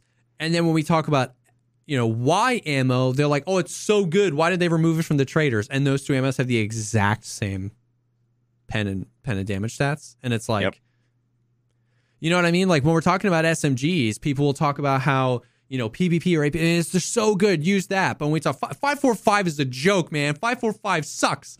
And it's like, look at what? They're the same. You don't understand. Yeah. Yeah. Yep. Sag, man. I mean, like. Yep. Yeah. Yeah. But Mm-hmm. I don't know. Whatever. Yeah, the good raids we had today were going completely naked on labs and somehow winning. There were the fun raids that were not Yeah. Tarkov-like because Tarkov won't let you Tarkov. And scavving streets and getting in less than 90 seconds after a raid starts and just bum rushing PMCs. That's fun. I forgot about scav runs. I haven't done a scav run in 3 days. Dude, start scav. Dude, scav army with your chat streets. 50% of the time you get in less than 2 minutes after the raid starts and just chase shots religiously. It's just the most fun thing ever. And you know what's funny is that more often than not, the PMCs are super vibing with it. Like, we'll all be like, come out with your hands up and your pants down. This is the Tarkov PD. And they'll be like, yeah, come and get me. You know what? It's all, dude, constant, like, amazing. Like, we had this one guy, he was like, yo, I'm a scout. I just killed the PMC up here. And me and Erwin were like, yeah, right, buddy, calm for us. He was like, no, I don't have function keys on my keyboard. And then he peeked the window and killed Erwin. And then I pushed him and died to him. And we didn't even care we died to him. It was hilarious, dude. Like, it's actually super funny. Most of the time, the PMCs are super chill with it. But, like, I killed, like, a juicy 2-man today. It just, like, those raids are so fun. So fun.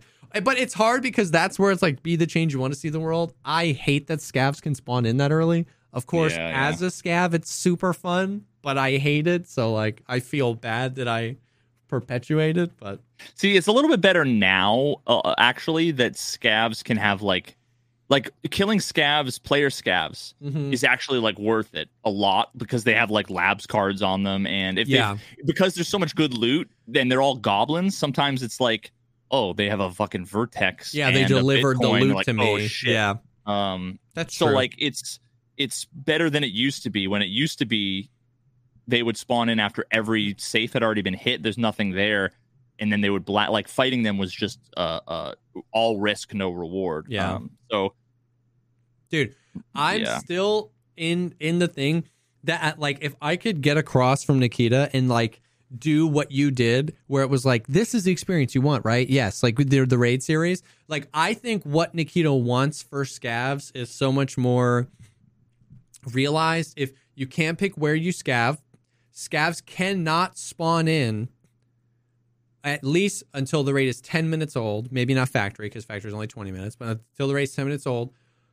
Bosses have a 60% spawn chance, but only 15% to spawn at the beginning of the raid.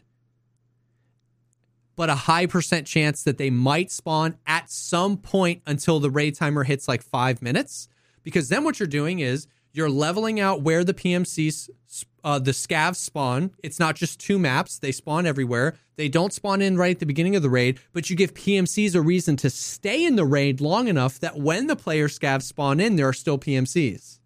Yep. That would be the only other thing I would add so much more like what Nikita, I bet, would want for scavs. That and extend the fucking raid times. Yeah. Now more than ever, I'm exfilling when there's 3 minutes left. Yeah.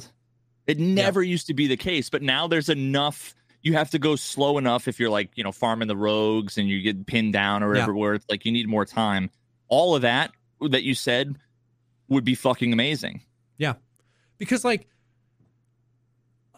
imagine like that would be such a reason to stay in the raids longer. Oh, give you XP scaling with how long you're in the raid. Oh yeah, that would be sick. That would actually be sick.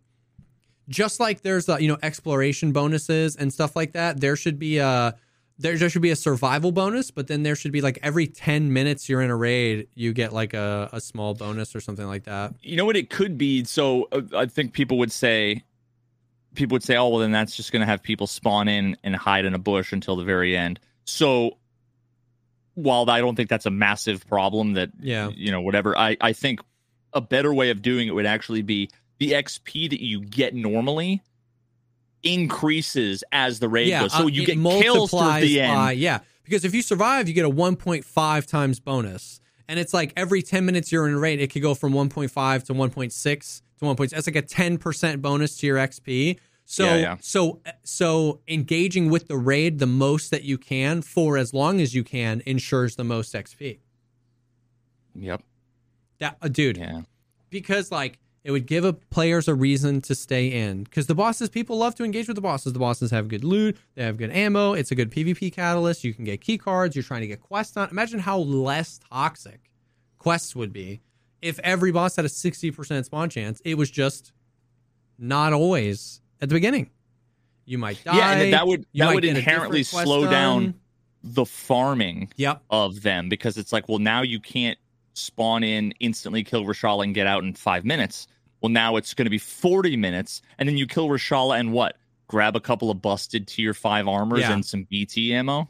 Yeah, the boss thing in an hour. The boss thing in general is definitely one of those things where it was a problem. Let's attack the problem from every possible angle and then never talk to each other. So now we've just beaten it into the ground. Like most bosses, Kill is really the only one that's busted.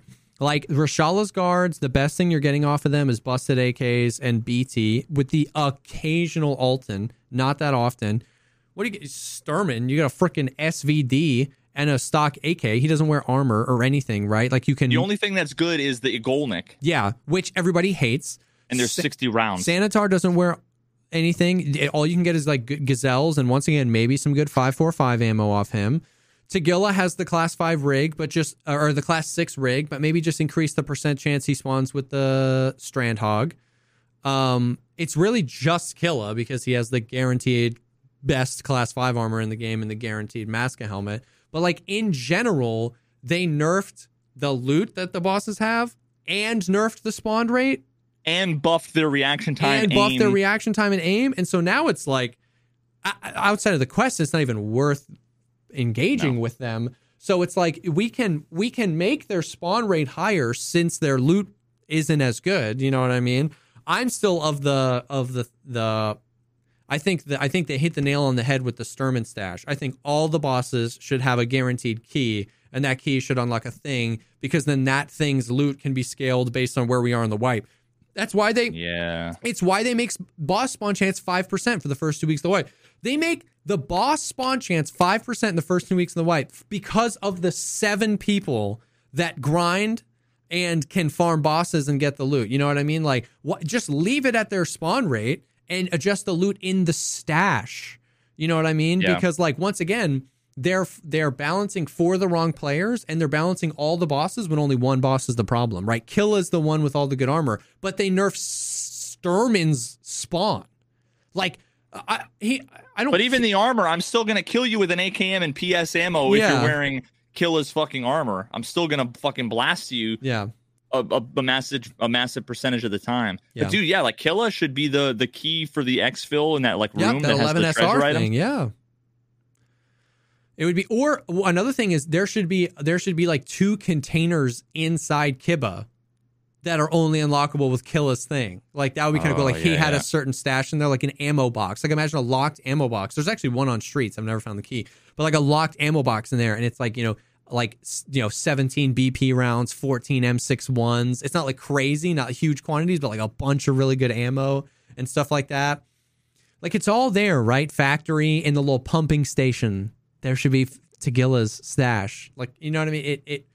But once again, we took it from every angle. We nerfed their spawn chance. We nerfed their loot. We buffed their aggro. We buffed their accuracy. And it's like, maybe in a vacuum, every one of those changes was a good change, but you smash them all together and it's too much. And the bosses don't feel like the cool, engaging gameplay. You know what I mean? Like, it's the same problem with so many things, like the whole economy in general.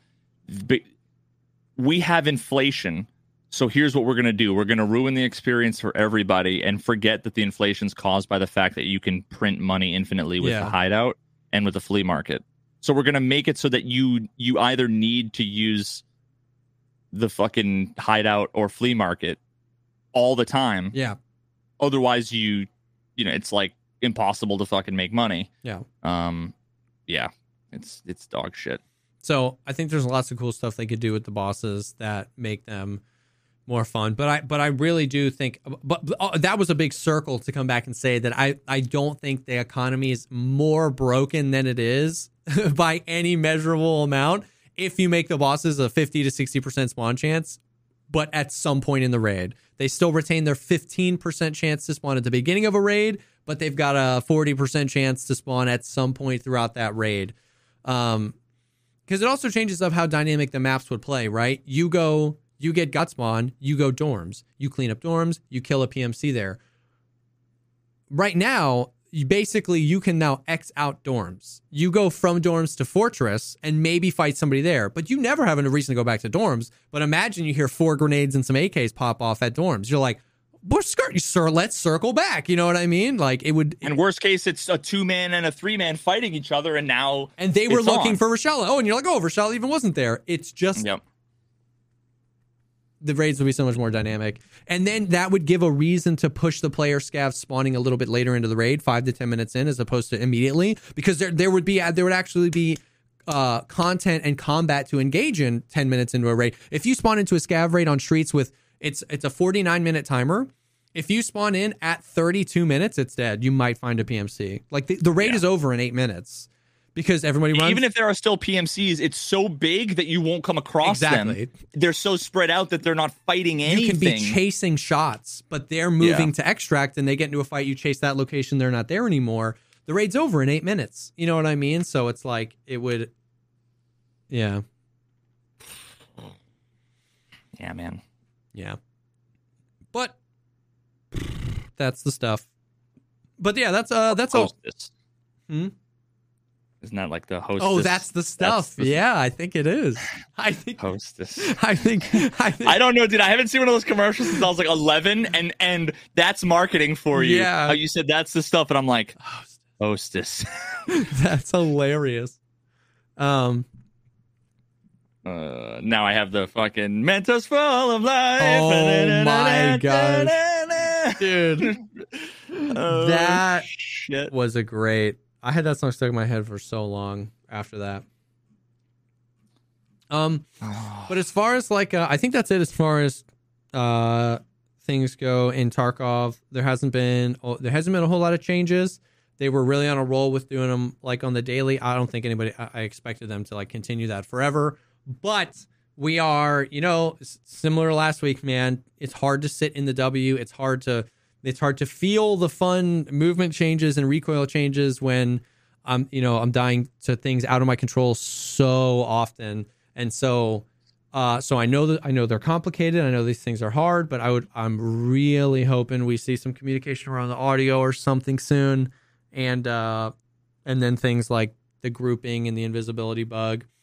I really do think we arrived at something. Like, I think it's got to be related to the grouping, because they said the new grouping system was supposed to be in this patch and then it wasn't. And then in one of their hotfixes, they said they were going to be bringing the new grouping system and they still didn't. So all the information fits together in my head that they've been trying to get that work, and there's just bugs around it. And so grouping is just weird right now, but yeah, I don't know.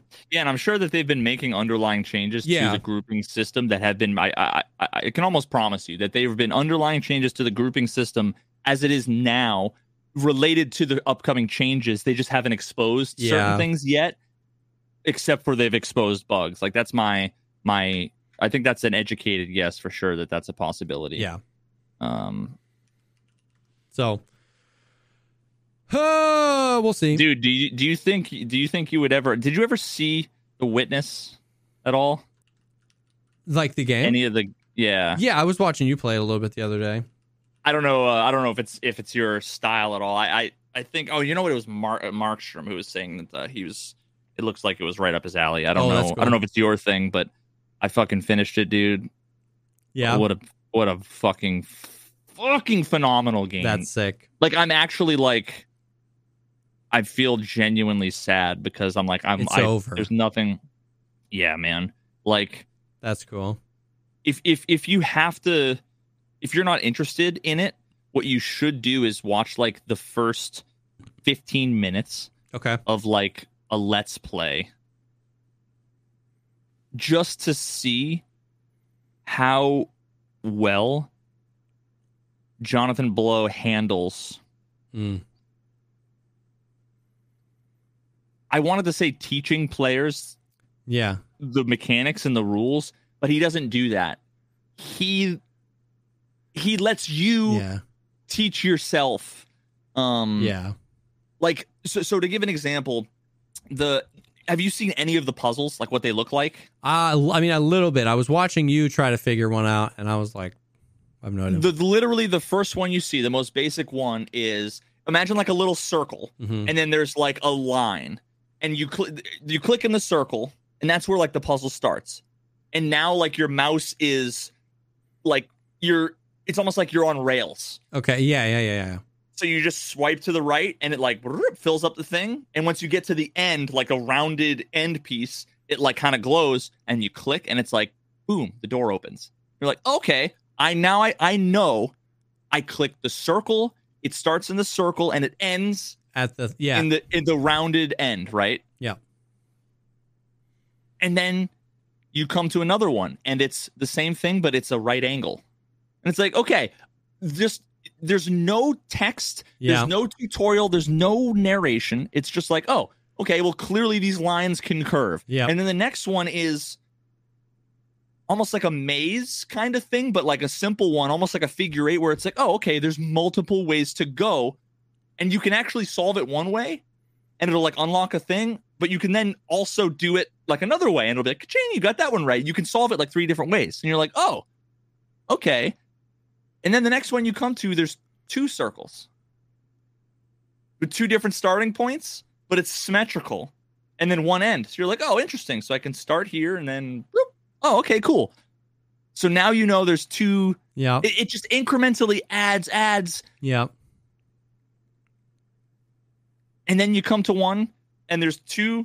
It's symmetrical, and there's 2 circles, and there's 2 ends.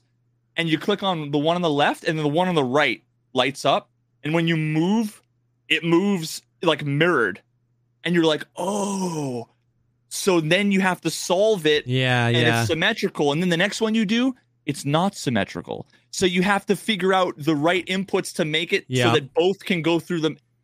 And then the next one has dots and shapes, and it's just a phenomenal way of being like letting people deduce and at their figure own out speed. Every puzzle, dude, makes you feel like a fucking genius when you figure it out. Yeah. Like the moment I walked up to a puzzle and I looked at it for a while, and I'm like, it looks kind of like a funky little maze. It's like not complicated. There's only like, 7 or 8 kind of turns, and you solve it one way and you're like, that didn't work. You solve it another way. You're like, what? I don't get it. Like, what's the indication? And then if you think about it for a while and you look and you turn around and you see there's a sun behind you and there's the tree. I think maybe I showed you that. Yeah. There's a tree, and then you realize the branches are casting a shadow on the fucking panel.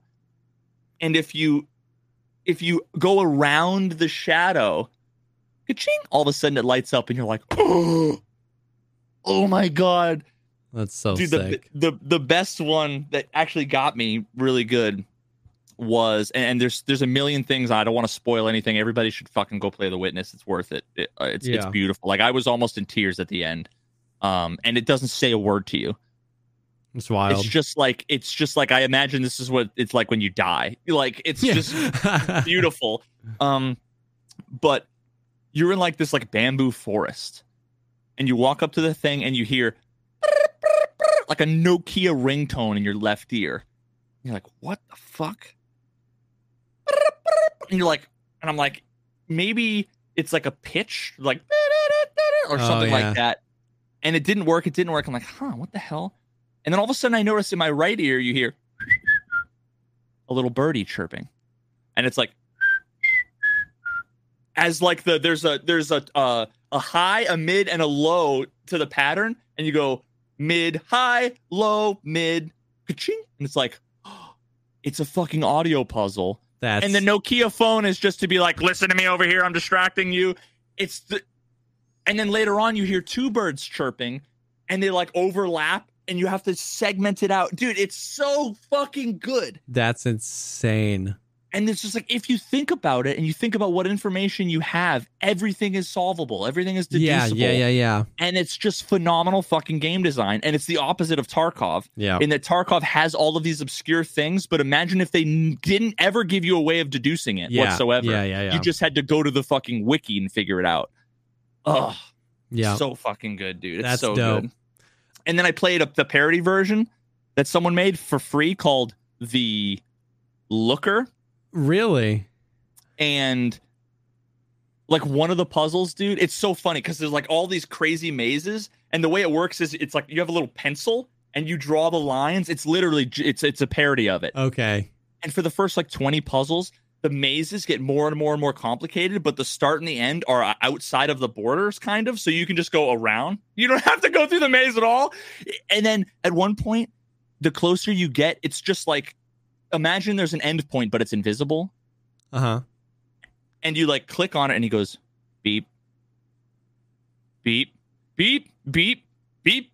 Yup. Mm-hmm. Beep. Yup. Mm-hmm. Beep. Yup. And the guy narrating it, eventually he's like, yeah, right there. Yeah, right there. And you're like, God, he's like trying to solve it. And he's like, dude, it's so fucking That's hilarious. Hilarious, bro. Oh, The God, it's Looker. fucking phenomenal. It's phenomenal. Yeah, it's so good. That's so ridiculous. I did play. There was a battle bit test on Tuesday night. I finally got to play Battle Bit, bro. And like, it was so good. Like everything you said, dude, the character faces making it so much better. You're really right. Like you get to a point, like it's so silly. Like, and VoIP is so good. And the fact that you can drag bodies, bro, every time I'd go down and be like, oh, I can't feel my legs. And then like instantly somebody would be like, oh, I'm coming. And then like grab you and be like, oh, I got you, buddy. And I was like, it hurts so bad. Like, dude, I would down somebody and then I would hear them VoIPing and then the enemy. Yeah. And I'd walk up to them and grab them and I'd be like, Daddy's here. And I would drag them into like a corner. And they'd be like, no, dude, let me go. Bro, it's so good. The like funny little RP, dude, so many times because like the 127 versus 127 game modes, there's so much gunfire. I mean, it's just like wild. Like, and so like we'd just be on a roof like with a bunch of people and somebody would be like, I'll never forget you boys. And it's like, charge! Like, dude, I have one complaint. One complaint in the game. Sick. And it's the spawn system. Like it's like trying to click on the people, and it's like you can click on a teammate, but when they're in combat, you can't deploy to them. Yeah. So you click on them, you go to click deploy, and it's like they're in combat. You're like, fuck. Oh wait, they're in combat. Oh fuck. Yep. Oh, shit. And I'm just clicking. I'm like, where do I spawn? How do I spawn? Yep. That's the only thing that they like need to, I think, really address. Yeah. Everything else is fucking phenomenal. Dude. I wonder what the mod support is going to be, or like custom server, not necessarily mod, but custom server. Because the only thing is Tarkov has ruined me for Battlefield style games. The 127 versus 127 is super fun and memey for a little bit, but I mentally check out really quickly because it's just, we're trying to take B. Spawn, turn a corner, kill a guy, die. Spawn, turn a corner, kill a guy, die. Spawn, you take B. We lost C. You take C. We lost A. You take A. We lost C. People are like, we're losing, and I'm like, losing what? I don't live long enough to comprehend what base I'm near, what base we're taking. There's planes, trains, automobiles. Like I really just never got into that stuff. But I want every shred of what BattleBit is, with like those big maps and like 30v30 or 20v20. I want the Tarkov like thought process and maneuverability, waiting here, holding a sight line, hoping somebody comes, then you get the snipe, the like, the like you and your enemy scare each other and you're trying to get into combat. Like, I love that so much, other than the just like repeatability of just like dead. That dude, if they have, I want to get support, a big map, and I want to get in there and make a custom like Tarkov style one, you know. So I think they're gonna have custom game modes. Like me and Clean both said like the same thing at the same time, which is like I would, the first thing I would do is get rid of the sniper scope glint. Yeah. Yep. That like Battlefield. Yeah. Very gamified. glint. Because it's like, nah, man, I don't want people to see. Like, then there's no like ghillie suit. You actually are a sniper. You know, you really only get 1 or 2 shot like snipes before you're no longer sniping. But if there's mod support, dude, I swear to God, if the game had robust mod support, I would spend 6 months making Tarkov. Fully featured. Like, I would go like hardcore. Like, the amount of time that people put into like the Skyrim nudity mods, I would put into making a Tarkov like mode in a game like BattleBit. Dude. And what's crazy is you could make, I imagine you could make like an almost DayZ style map and how big it is because of how like relatively low system resources it needs. If you had a lower, player count, like even a BR in that mode would be sick, where like you're actually like going around and looting. You know what I mean? Like point. That would be super fun. Like because everything is perfect. The gunplay, the audio, the recoil, the prone lean, the regular lean, the body dragging, the healing.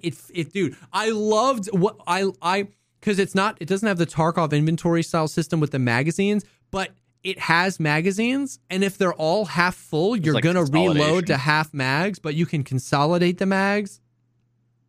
I thought that was really cool. It was this really cool, like, it had some squad in there, it had some Tarkov in there, it had some Battlefield in there, and everything just works, and it's really clean and crisp, and the movement feels good, and the graphics do, in a way, just make it goofy as hell and funny to interact with other people. It was really good. Like, if they're doing it right by, like, keeping the game down and working on what needs to happen and then doing tests, if by the time it gets to early access, you know what I mean? Like, it has mod support. I think some of the most insane stuff can come from the community and inside that game. Holy cow. Yeah, I've wanted modding. I've wanted to get involved. I've never done anything with modding, but I've always been so fucking amazed at how like people have straight up made like new, like a new version of Dark Souls in Dark Souls. Yeah. Like, or like some of the things that they do with Skyrim, like completely changing the fucking skill trees and like the combat, and it's amazing. It's like, have you seen this Sky Oblivion? They just remade the entire game, Elder Scrolls Oblivion, in Skyrim. Wait, like recently? Yeah, it's a project that they've been working on for friggin' years. Just Sky Oblivion. Wait, is this like new-ish? Like, I don't know. It's something I've known about. Fuck Tarkov, dude. That's what I'm doing. It's something I've known about for a while. See, it's still not out. Yeah, we're currently planning on releasing Sky Oblivion to the public at some time in 2025. It'll be out before Tarkov. But they're completely remaking Oblivion and Skyrim. Yeah. God, you know what the worst part is by then they're going to come out with like Skyrim 2, and then like no one's going to want to play the 3 games ago in the 2 games ago. Yeah. Yeah. Oh man, dude, all they need to do is just make Skyrim 2 with like Mordhau combat. Bro. And you already have like the greatest fucking game of all time. Like the only shitty part about Skyrim is the combat was just a little janky. Yeah. But ugh. Yep. But yeah. So yo, I've got a story time that I can tell super fast. Oh yeah, let's do it. And my wife reminded me of the best element of it. I actually would have forgotten this, and it would have kind of made the whole story fizzle. I'm going to do eavesdropping on a neighbor's business call. Nobody asked for this one, but I'm doing it because it's quick, and we've already gone 2 hours. So when I was like maybe 13, I kind of lived in like an upscale neighborhood, you know, like big houses and stuff. But it was a new construction, and there was really only like, we were like the second house on the street. The guy across the street was like this rich dude, businessman, worked from home. I have no idea. I think maybe he's a contractor or something. Now, God, around around this time, this is when like people still had home phones. Oh yeah, and yeah, I yeah. remember there was a second line. I don't know anything about how like the lines work, but all I know is that one day, like during the summer, me and my sister like looked down at our phone and saw the line 2 was lit up, and we were like, we don't have a second line. Like we only have one phone line. So like, what the fuck? So we press it, and all of a sudden we hear what we ended up. I don't remember how we figured out it was our neighbor. Our line 2 was like tied into our neighbor's phone somehow. That's so sketchy. And it was a business call. Oh my God. It was like he was having like a fucking conference call. Now, of course, my sister was like 14 or 15. I was like 12 or 13. So naturally, the first thing we think to do is balls. And all of a sudden you see the guy who's like, yeah, so the TPS reports are... Okay. So to the TPS reports, cock. Oh my God. And we did this for multiple days. And I just remember the one day, finally, and all they would do was like, you could tell they would react in exactly the same way when I was like, 1 part dick. Oh. Yep. Like the person would be like, yeah, so if you look at the quarterly balls. Oh. Look at the quarter, like nobody would acknowledge. You could just tell they heard it and they were fucking frustrated. Oh my God. Like the third day that we would do it, because we'd only say like 3 or 4 things and then we'd be too scared to like fucking continue. Finally, someone's like, all right, who put the parrot on the phone? Someone's got a parrot. And they were convinced that it was someone's parrot. Oh my. Like in the background saying balls and... Who put the parrot on the phone is like the quintessential fucking line from my childhood. Who put the parrot on the phone? Put the parrot. I would have then just pretended to be a parrot. Did you ever get like caught? Or did you guys just... We just stopped one day. Did you ever tell your parents that they had access to their neighbor's phone? Oh, hell no. That's hilarious. I mean, I wouldn't either as a 12-year-old at all. Yeah, no way. Because, I mean... That was YouTube before YouTube. That's content. Oh, yeah. This is way before YouTube. That's entertainment before there was entertainment. You know what I mean? Like, that's incredible. Yeah, I mean, this was... Let me even do the math on this. We're talking 2001-ish. Yeah. Right? Yeah, like, yeah. when did YouTube come out? 2005. Yeah, I mean, we're talking years before YouTube. Someone would have posted this on an internet forum, on a fucking IRC chat. Oh my God, who put the parrot on the phone? And you know what the best part is? I forgot about the who put the parrot on the phone line, which is the whole fucking story. Yeah. It wasn't until I was telling my wife yesterday, because we went and we get monthly couples massages, which I highly fucking recommend. That's amazing. Yeah, dude, 90 minutes. Oh my God, it's the greatest fucking thing ever. It's the best. Like, I'll take that over like a car payment like any day. Fuck that. It's so good. So, but we're coming back, and I was telling her about like, I was been talking about story time and all this stuff, and I was like, yeah, I gotta tell him about the eavesdropping on the neighbor's business call, and she said, who put the parrot on the phone? I was like, oh my God, memory I forgot. Unlocked. Yeah, I was literally just going to talk about how funny it was that we were just saying cock and balls and that the people were like mad about it.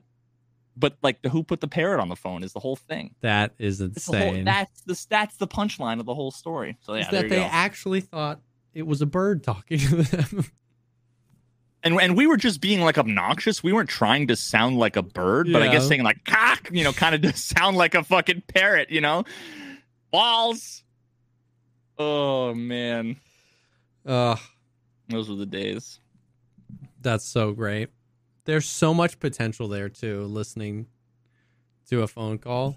You know what I mean? If I could go back, oh man. Start like sending letters to your neighbor with like some of the quarterly report stuff that you heard. You know what I mean?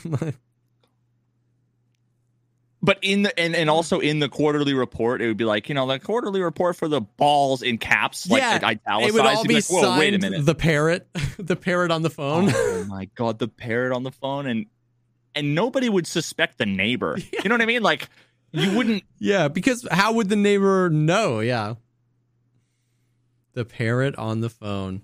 I still don't know how that worked. Like, did someone, when they were doing the phone lines, just fuck up some wiring or what? Like, why would that work? I bet you there's like a fucking telecom expert in our audience, I promise you, because we've got like one of everything for now. Sure. They're going to be like, oh, yeah, that could happen back if they in do the this. day, like if they had done it this way. Yep. Yep. And as we say that, someone in our chat, my fucking mod skillet is explaining essentially, yes, there's a phone. That's amazing. Well, the Creamcast, another banger. Tarkov is pain. And the parrot. Tarkov's great, dude. Nothing wrong. I mean, it sounds like a skill issue. Yeah. Have you considered you've gotten fucking old and you're washed? Or yeah, I'm just washed, boys. I'm just washed. The balls cast. The parrot cast. The parrot cast. But yeah. Thanks for hanging with us. Thanks for being around. Not a whole lot going on in Tarkov. Maybe we get some more stuff soon. This will be live early next week. All the normal stuff. I can't think of any more housekeeping things. Thanks for watching. And yeah, we'll definitely see y'all on the next one. Balls. Cock.